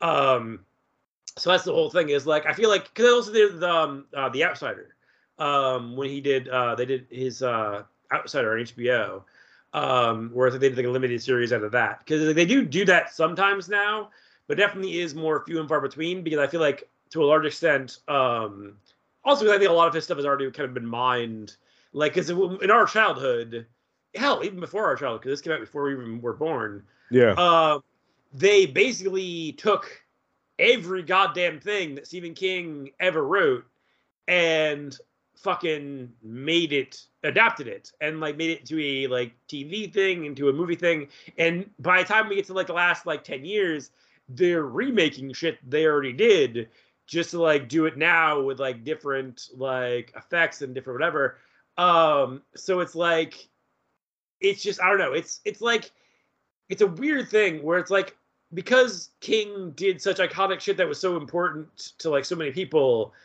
it's like it's almost like you kind of want to just keep retelling these stories, even like because I was like they're doing as you said like they're doing Salem's Lot again. And I'm just like it's weird because like I definitely think there is more to do, but also I feel like there's also the possibility that you end up in the same place you ended up with the Rob Lowe one, which I didn't even see, but where it's like you're just trying to do like the book, but Toby kind of some extent figured out in this, like kind of what you needed, what you didn't. Because like you mentioned the whole thing of it kind of feeling like it went on too long and stuff, which definitely it's a fair criticism. Um, but I do also think it's kind of like cut into its leanest and meanest form in this Yeah. take. Like I was like the main thing I think is like they got kind of screwed in this miniseries is I feel like Father Callahan got kind of completely fucked in this miniseries because like a very important part of the book and Dark Tower. Whereas in this movie, like in this miniseries, he's kind of like I I don't want to say an afterthought, but I mean it kind of is because it's kind of all in service of like the lead and like it's funny though because also speaking of like the TV element where it's like I don't know is he I think he's Hutch I don't know if he's Starsky or Hutch I don't know the difference He's Hutch. okay um so you also cast fucking Hutch as this guy. I was like, I don't necessarily know that I buy Hutch as a writer. Like, I was just like, I buy him to some extent as a vampire hunter. I don't 100% buy him as a writer. That's me. Although I do think I don't know the name of the actor who played him, but the guy who plays Straker I think is also very good. James Mason. Okay, yeah. I think the guy who played Straker is great. Like he's very very creepy. Like it's I do think the villains are the strongest part of this entire thing. Oh yeah, I love when he has this big showdown with Father Callahan. Um face it, you could do nothing against the master, you know. Face him, shaman. You know what I'm saying? Like, oh, he's fucking great. That's probably my favorite scene in the entire thing was when Barlow comes in through the window and he kills Mark's parents with a very Three Stooges death. He just fucking smashes their heads together and they're dead. We should know that Mark Petrie is played by Lance Kerwin, who's recently passed away. Um, I just wanted to note that, like, he was great in this, but he was also most famous for his television series that he did, James at 15, which I have noted to Patrick that his beloved Boyhood is a ripoff of. I just like Richard Linklater. Why would you keep taking shots like goddamn Richard Linklater films? Like here's the thing. I like Richard Linklater too. Like, I love A Scanner Darkly. That's my favorite Linklater film. A Scanner Darkly. And I love what was it? Dazed and Confused. Okay. All right. We're good now. We're back to being okay. I love Dazed and Confused. But I just wanted to note that Boyhood is essentially doing James at 15. Okay. I saw Boyhood and I'm like, Richard Linklater, you are not slick. I know what you are doing here. This is James at 15. Pay homage, motherfucker. You know what I'm saying? That is literally my Letterboxd review of Boyhood. Richard Linklater, you ain't slick. This is just James at 15. You know what I'm saying? And Lance Kerwin was the star of that show, and also he's one of the co-stars of this film, and he has recently passed away. So rest in peace to him. But like, yeah, like you mentioned David Soul as Hutch, playing Ben Mears, the hero of this film. And I liked him. You know what I'm saying? Like, yeah, I don't dislike him. I'm not saying I dislike him. I'm just saying I don't buy him as a writer. Like, I'm just like but to be fair, I don't know that I buy Rob Lowe as a writer either. I haven't seen the movie, but like, I don't know that I buy Rob Lowe as a writer either. So like, whatever. Like, wait. I was reading up about on this for the purposes of the discussion, because I didn't even realize they were doing a new version of Salem's Lot. But you know who they got playing Ben Mears in the movie version? Lewis Pullman. Actually, I would buy him as a writer. So like, actually, that would be the first time that I would buy somebody as a writer. Yeah. I would. Yeah, no, that actually isn't bad. Yeah. Of course, I haven't seen it yet. But he was, I believe, Bob in Top Gun Maverick. You haven't seen Maverick? What the fuck? No, like I told you this. If I have too many people recommending me a movie as like the best movie ever, I will not watch it just to be a dick about it. Like, I have not seen Top Gun Maverick. I have not seen Ambulance. I have not seen Accident Man 2, Hitman's Holiday. Okay, that I haven't seen either. But like, Ambulance and Maverick. So you're basically just like denying yourself like the two best action movies of the last year. Like, yeah. To spite yourself. Like, you're like, oh yes, I'm just gonna fucking slam my dick in a car door just to make you feel like an asshole. Like, what?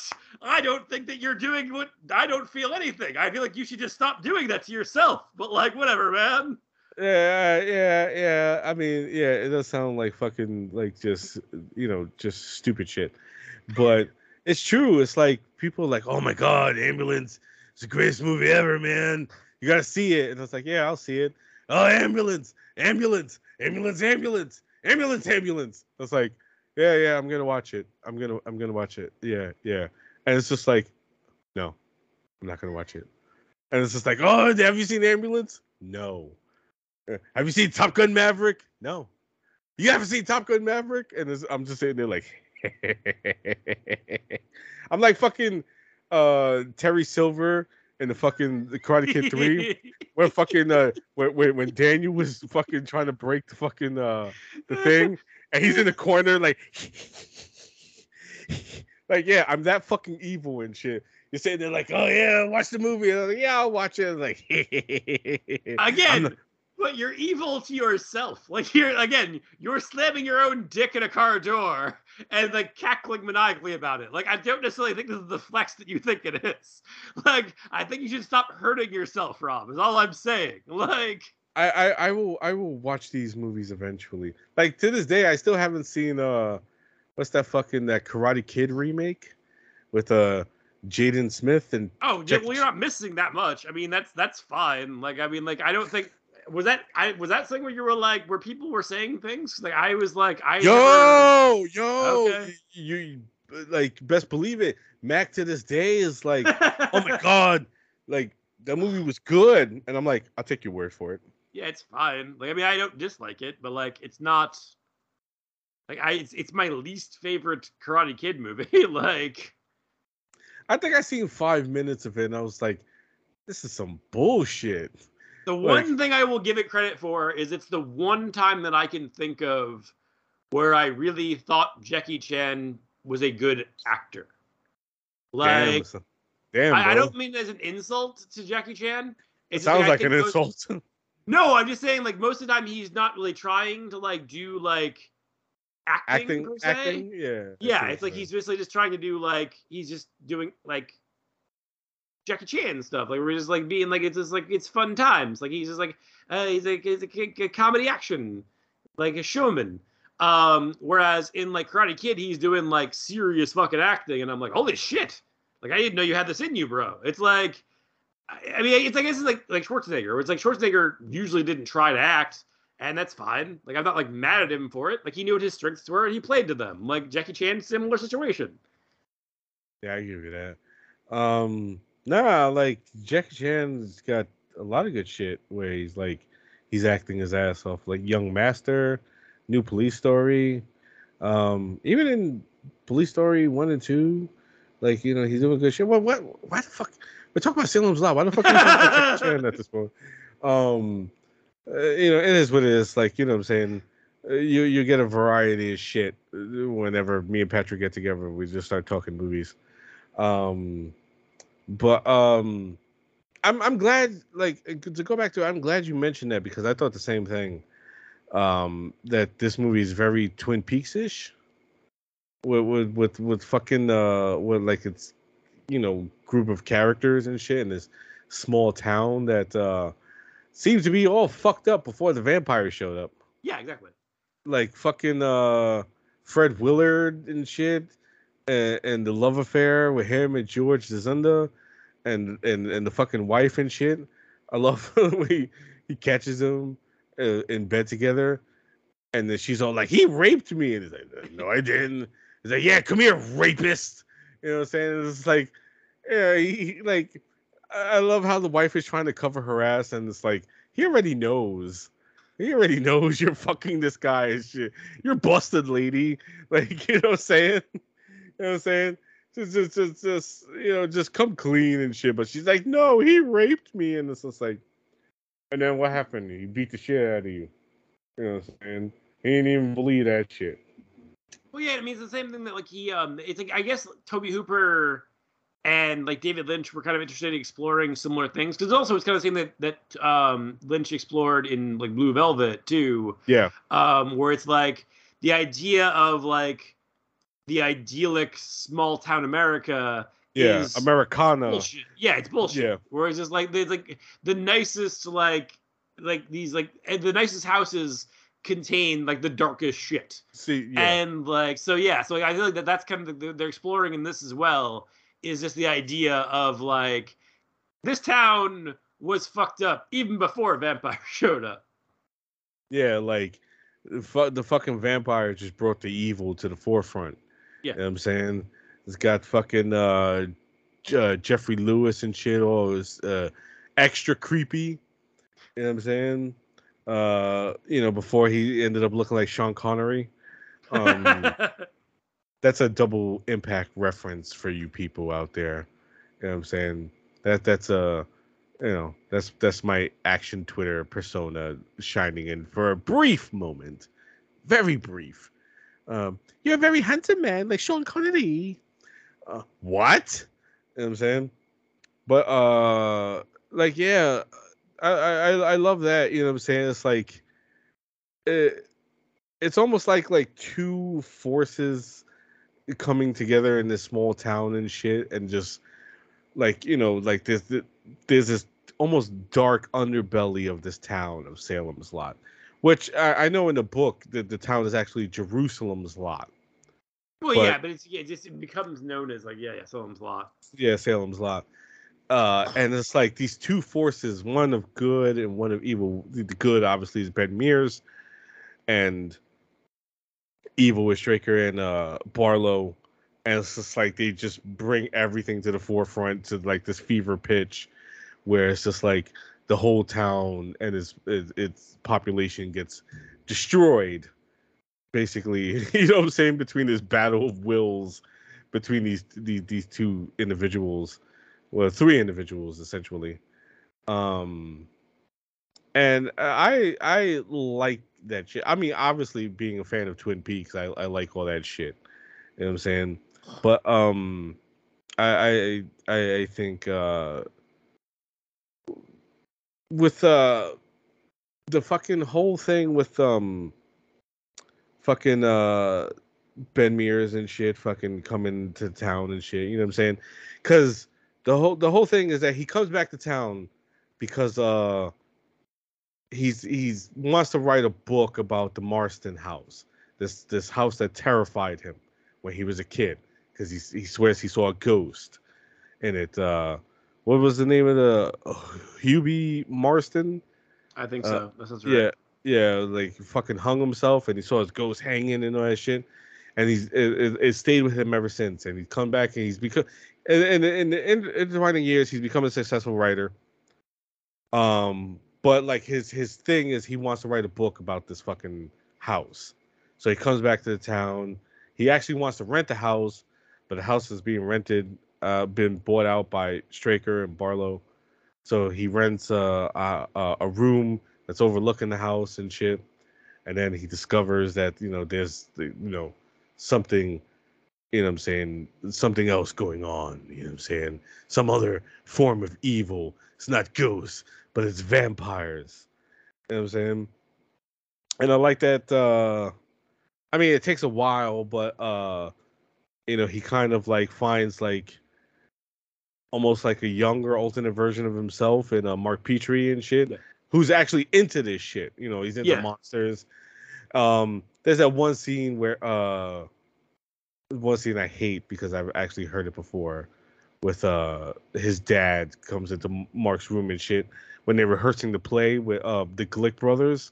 Yeah. They say, "Hey Mark, when are you gonna grow out of all this stuff?" And like he just answers like, "As soon, I guess." You know what I'm saying? But he doesn't really mean that. He's just saying that to blow his dad off. You know what I'm saying? Like, his dad thinks this is all playthings and stuff, and essentially this is all the shit that's gonna save his life. It's his knowledge of monsters and all that shit. Yeah. You know what I'm saying? The parents didn't believe in his shit, and that's why they ended up fucking Mo and Larry and shit fucking headbutting each other to death. You know what I'm saying?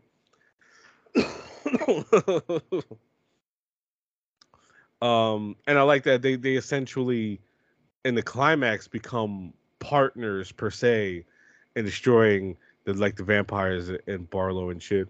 Even though Ben is one of my favorite moments in the movie because it's fucking hilarious, but I don't think it was intended to be funny. Is when because they state that Barlow can hypnotize you, and when they open the coffin to slay Barlow, he starts hypnotizing Mark, and Ben is like, "Don't look at him," and he shoves him, and this kid goes flying 18 feet into the fucking and just smashes against the fucking like the table and a chair and a wall and shit. It's like you're trying to save this kid's life and you almost fucking killed him.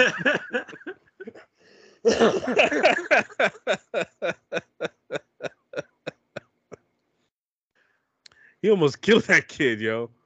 But yeah, it's like I also got to shout out the fucking Bonnie Bedelia is in here. Yes, I was gonna say, like, I was like, that thing that's funny is like they ended up with like her. It's like they were they could only afford like a certain caliber of like actor for like the supporting roles, but like they kind of got lucky by virtue of the fact that like a character actor like Bunny Bedelia was like on the come up at that point. So it's like before she was like Holly McLean, she was in this, and like so it's like why you get a really good memorable performance out of her because you cast a really good actor that just didn't happen to be like famous yet or even like of note yet. But yeah, no, she's fucking great in the movie. I feel like. Yeah. Also, and also in another connection to a previous film we just talked about, she is the aunt of the Culkins, which is something I just for some reason I find funny. It's like Holly McLean is Macaulay Culkin's aunt, Kieran Kieran Culkin's aunt, Rory Culkin's aunt. You know what I'm saying? But yeah, she's fucking great in the movie. Like you know what I'm saying because she's like the love interest of Ben Mears. She's with him, and then like for her final scene, spoilers for this almost what 50-year-old movie. She becomes a vampire, and she tries to seduce him. She uses his love for her against him for a brief moment, and I love that too because it's like like come closer and all that shit she's saying to him, whatever the fuck she's saying, and like oh like yeah I got him, I'm gonna bite him, I'm gonna turn him into a vampire, and he's like yeah that's what I want you to think, bitch, and he sticks her in the goddamn heart, and she's dead. You know what I'm saying? And I like that because you think the big climax is the fucking the showdown in the Marston house, but it's really that. You know what I'm saying? Like his biggest challenge is facing her. Yeah. And I think that's great. Like I also like that. This is something I wanted to point out when bringing up this movie, is that I find it funny that because the main story is basically a flashback because we Yeah. start 2 years removed from the main story. Yeah, Where there's like they're a framing story. Yeah, there's like a yeah framing story where they show them like in the future, like where they're like on the run. yeah, but like to show them that like they've been on the run for 2 years, but like they're just dirty. That's how they show like yeah, like their hair is just brushed back or slicked back or whatever, but it's like the same fucking length, and they're just and Yeah. and they're just dirty and like oh yeah, this is how we show that they've been on the run for 2 years, like you know they're just dirty, and that's it. They just they got dirty faces and dirty clothes. That's how we fucking we signal that they've been on the run for so long. You know, like I could imagine that they probably couldn't. They didn't have time to stop for haircuts, or anything. But like, yeah, I love you, Toby, but you could have worked harder to That's show that. okay. To be fair though, I don't think that's like I doubt that was like a Toby because I said there are elements of this where it's just like I don't think it's Toby in as much as it's like the limitations of like because it doesn't exist now. Like now, if you're making a like made for TV movie, it's like so it's made for like HBO Max or it's made for like fucking like Netflix. So it's like they're spending regular movie budgets on these movies. Whereas like back in this day of like the 70s, it was like they were spending like I don't even know the actual number, but I'm very confident it is probably at the very most probably like a quarter of what you would normally spend on a movie of this size. So it's like within those parameters, I think Toby did a fucking brilliant job. And like, yes, there's definitely things about it. like I honestly didn't even think about that, but that is fucking hilarious. But like there are just things that like are just like again, but it's the same thing with like as I mentioned, like I love Carpenter's Someone's Watching Me. I think it's fucking great. But there's also things in that fucking movie that are like very clearly like this was the limitations of Carpenter working on TV. So it's like, it's the same thing with this, where like, this is the limitations of what Toby can do on TV, but he's still pushing it really fucking far.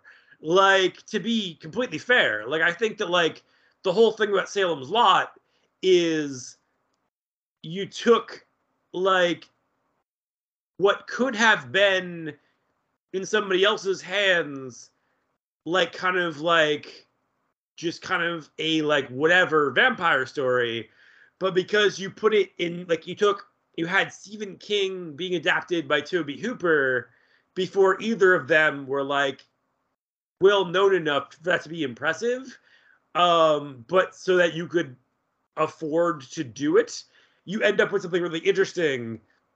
That, yes, there are definitely things that are like limitations of their budget, Yeah, but also like it's still fucking impressive as shit what they were managed to accomplish.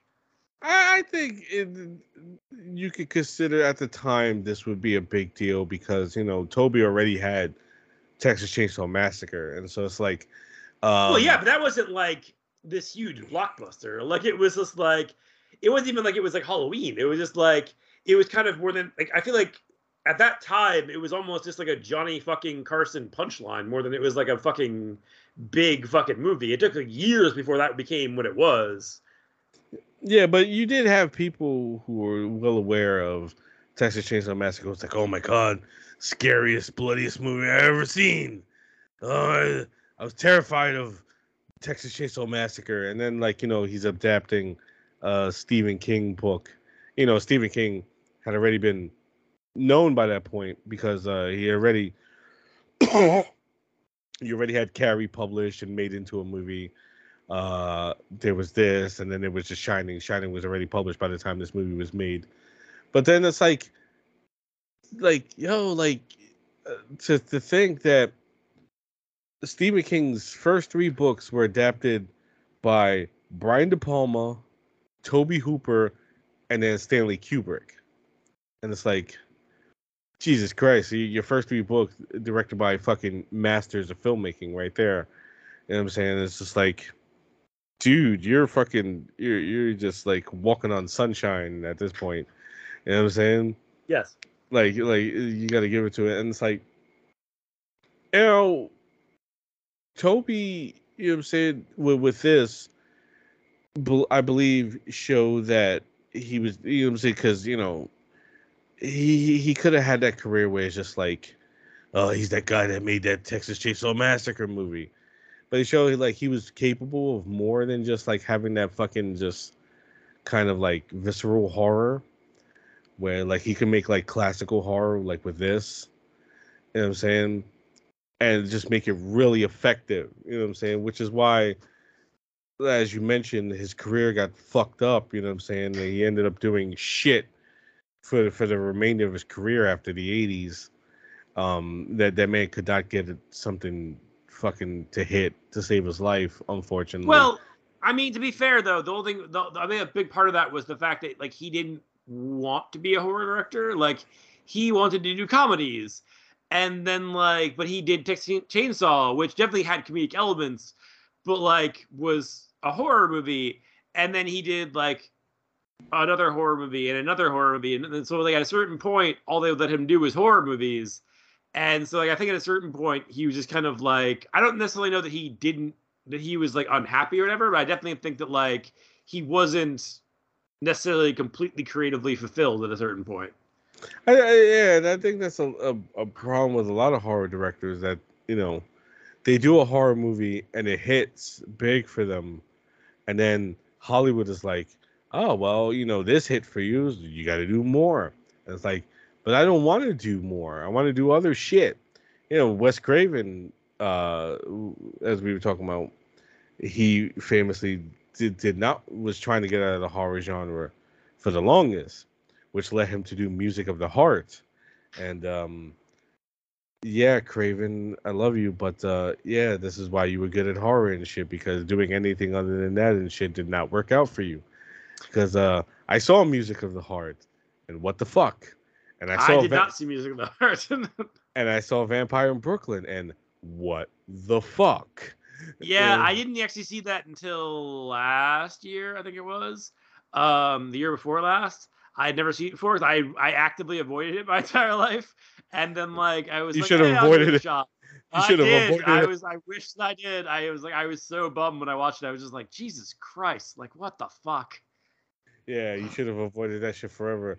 Like the last time I watched it was years ago, and I remember like my only thought watching that movie was Angela Bassett, what the fuck are you doing in here? You know what I'm saying? It's like Eddie, I know he was just scraping for a hit, Alan Payne, whatever. But Angela Bassett, I was just like, honey, you're better than this.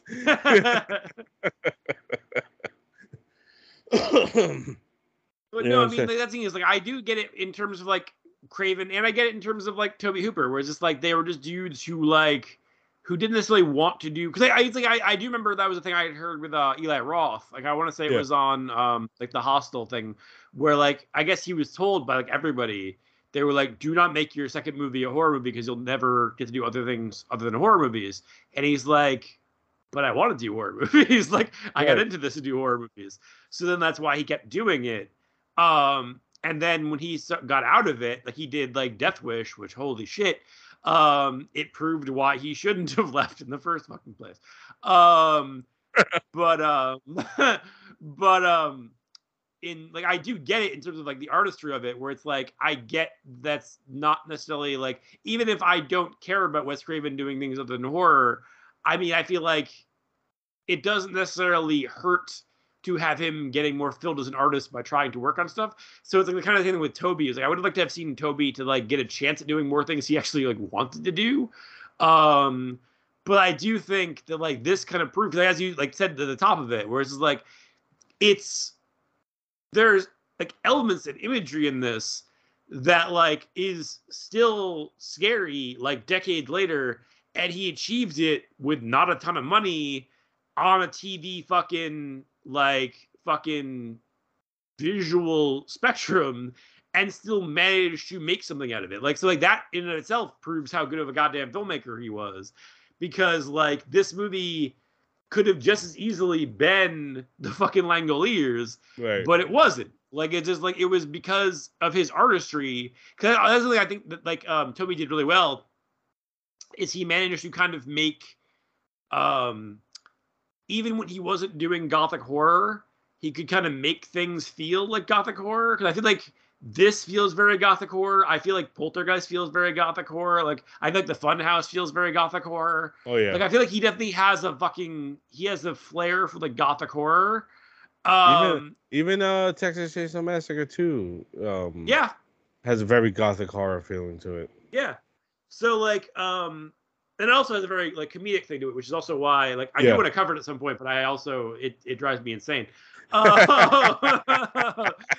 Um, but like I do think that like that's something that Toby was really good at, and this is kind of like one of the best kind of crystallizations of it, because like as I said, like in the book, it's much more kind of overt in terms of its gothic horror, but like to a less, in my mind, successful extent.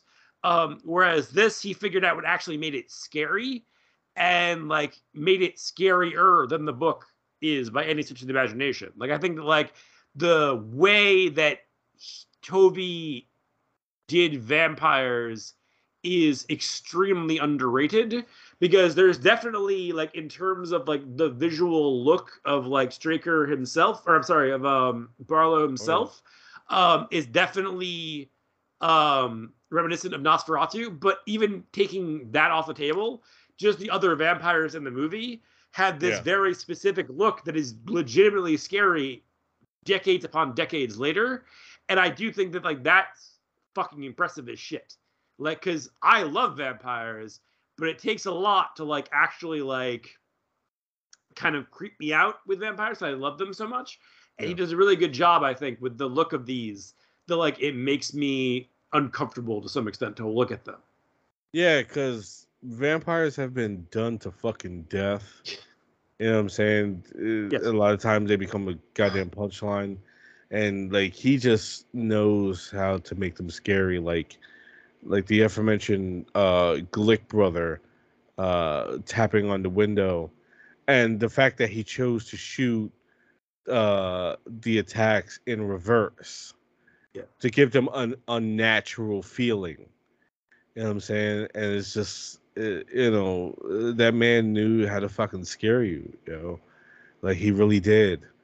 And it's like I could see why. Like I'm so far removed from that point in time where it's just like I'm not myself scared, but I could see how somebody watching that for the first time back in that 1979 when it came out was just fucking terrified by that. You know, the kid just floating in the air, tapping on the window.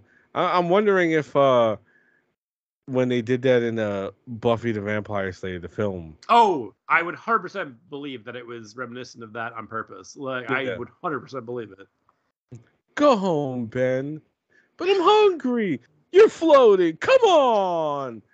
You know what I'm saying? Yeah, I It's definitely, like, yeah. I refuse to believe that was, because even Joss has said, like, his whole thing with, like, the strangers on Buffy, was trying to, like, give kids watching at that point the same kind of fear he had felt seeing, the whole thing of, like, the floating vampire, the Lick brother in Salem's Lot. Just like the bit with the antlers in Salem's Lot, Brian Fuller then used in a different way on Hannibal because it had so deeply affected him as a child. So it's like a lot of the imagery in this is like that's again that's the thing that I don't think that Toby gets enough credit for is the way that the images he is able to create is his compositions are kind of almost painterly, Yeah. and it creates images that stick with you forever. Like it's like even if you don't necessarily like them, like it's like I don't have the most joyful, loving feelings for Texas Chainsaw 2, but like I've never forgotten. There's certain shots in it that'll be with me forever, just by virtue of the fact that like they're just so like just beautiful and weird, and like there's just this thing, there's just something about the way that he knows how to shoot things, and like it's Poltergeist is the same thing, where he knows how to make things where it just somehow manages to stick in your brain long after, and whatever, and barring whatever you even felt about the movie, it's like whether you liked it or didn't, like the images are indelible, and that's fucking impressive. Yeah. Obviously, to the point where when they put out the Steelbook, it's literally the Glick brother tapping on the window. Yeah. You know what I'm saying? And it's like, Warner Brothers is very aware of how effective this moment was on people where they just put it on their Steelbook. You know what I'm Yeah. saying? So it's like, that's definitely saying something to the artistry of Toby Hooper, where it's just like he can create a level of terror where it's felt decades later, you know. And yeah, that's why that man is one of the what I call the four horsemen of horror. You know, four filmmakers who changed the face of horror. You know what I mean? And God bless Toby, you know what I'm saying, for doing. Sorry, I was quenching my thirst a bit there. Yeah, like, what I'm saying? It's like, because I got to say that, because I feel like Toby is probably the one that gets the most disregarded in comparison to the other three. Like we talk all the time about Craven, Romero, particularly Carpenter. You know what I'm saying? You can listen to our Halloween The Thing episode and see how much our love affair with John Carpenter. But I feel like Toby gets the most disregarded. You know what I'm saying? It's like, yeah, he made Texas Chainsaw Massacre and that was it. And it's like, no, he's got other shit that he's made and shit that was just like really just affected so many people and shit when it comes to just like, uh like Poltergeist and shit, and it's such a goddamn shame that his work on Poltergeist gets questioned the way it does. You know what I'm saying? Because you have Steven Spielberg, on there and shit, and it's just like, oh, it's Spielberg, and it's like, no, fuck you, it's a Toby Hooper film. But like also with this and shit, you know what I'm saying? There's like, other titles we mentioned, like the Fun House and all that stuff, and it's like, nah, my man Toby Hooper, you know what I'm saying, when he showed out, when he really gave a shit about it. I mean, he continued to show out and shit because I'm a big fan of his remake of the Toolbox Murders. I like that movie. Yeah, I mean, I wouldn't say like I would say one of his stronger efforts, but I do like it. I think it's good. Especially as like for what it is, like at that point in time. Yeah. I think like it's kind of like one of those, like we talked about the remakes and the last thing. That was kind of like one of the ones that like really flew under the radar because it was like a like straight to video essentially remake of kind of an unknown slasher movie. But I saw it because it had the star of May, and then it was the killer was played by the director of May. So I was just like, well, this is tailor made for me. So yeah, no, I wouldn't say like it's one of his like best movies, but I have always liked that movie too. Yeah. You know what I'm saying? I mean, and coming at that point in his career where everybody had just counted him out. And it was like, oh, Toby don't got it no more. And like he was giving a shit like Mortuary. And it's like, I love you, Toby, but this ain't it. And then like, he'd give us Toolbox Murders, and it was like, oh yeah, Toby, you still got it. You know what I'm saying? You just put effort and shit you just give a shit about. You know what I'm saying? Material you give a shit about. You know what I mean? But yeah, like Toby was the fucking man. You know what I'm saying? But he's gone. And Craven's gone. And Romero's gone. And all we got is Carpenter. You don't say all we got is Carpenter. I don't like that. What the fuck? I'm very happy to have Carpenter. You're saying it like as if like Carpenter is like our consolation prize. Fuck you. Like I'm very happy. No, I'm not saying it like that. I mean like he's the only one we have left. And it's just like, that's that innate fear. It's just like, with time that we understand we're eventually going to lose him, and it's like that's going to be the saddest thing in the fucking world. And why did I just turn this whole thing into a big fucking... I was gonna say you made this so fucking dark, Rob.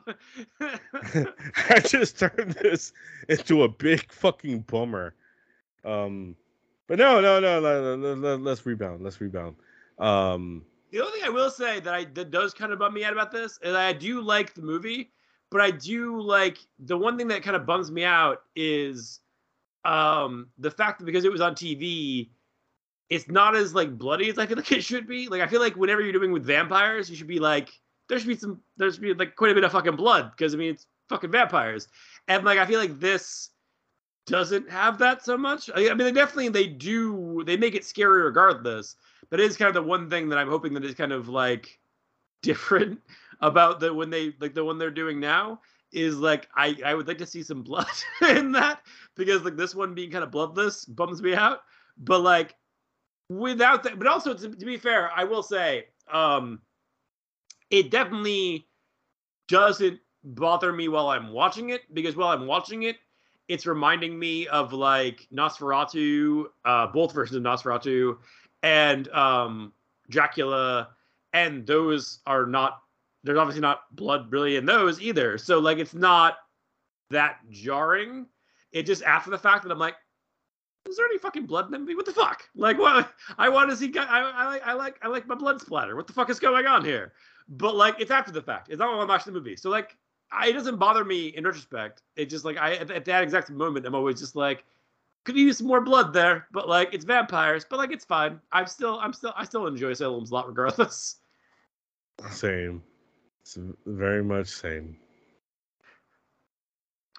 So, this has been our episode and our lead up to Scream. and also, I guess, King Ueri. Um, our tag teams of the Scream films and the King films going in tandem, which was not intentional, but has just worked out that way. Exactly. If you're looking for us, our podcast, you're listening to it, so it's weird that you'd be looking for us, but we are probably wherever else you might want to look, whether that be Apple or Spotify or wherever. And if you're looking for us on Instagram or Twitter, we are Chainsaws Claws. You can find us there, obviously. And we will see you next time.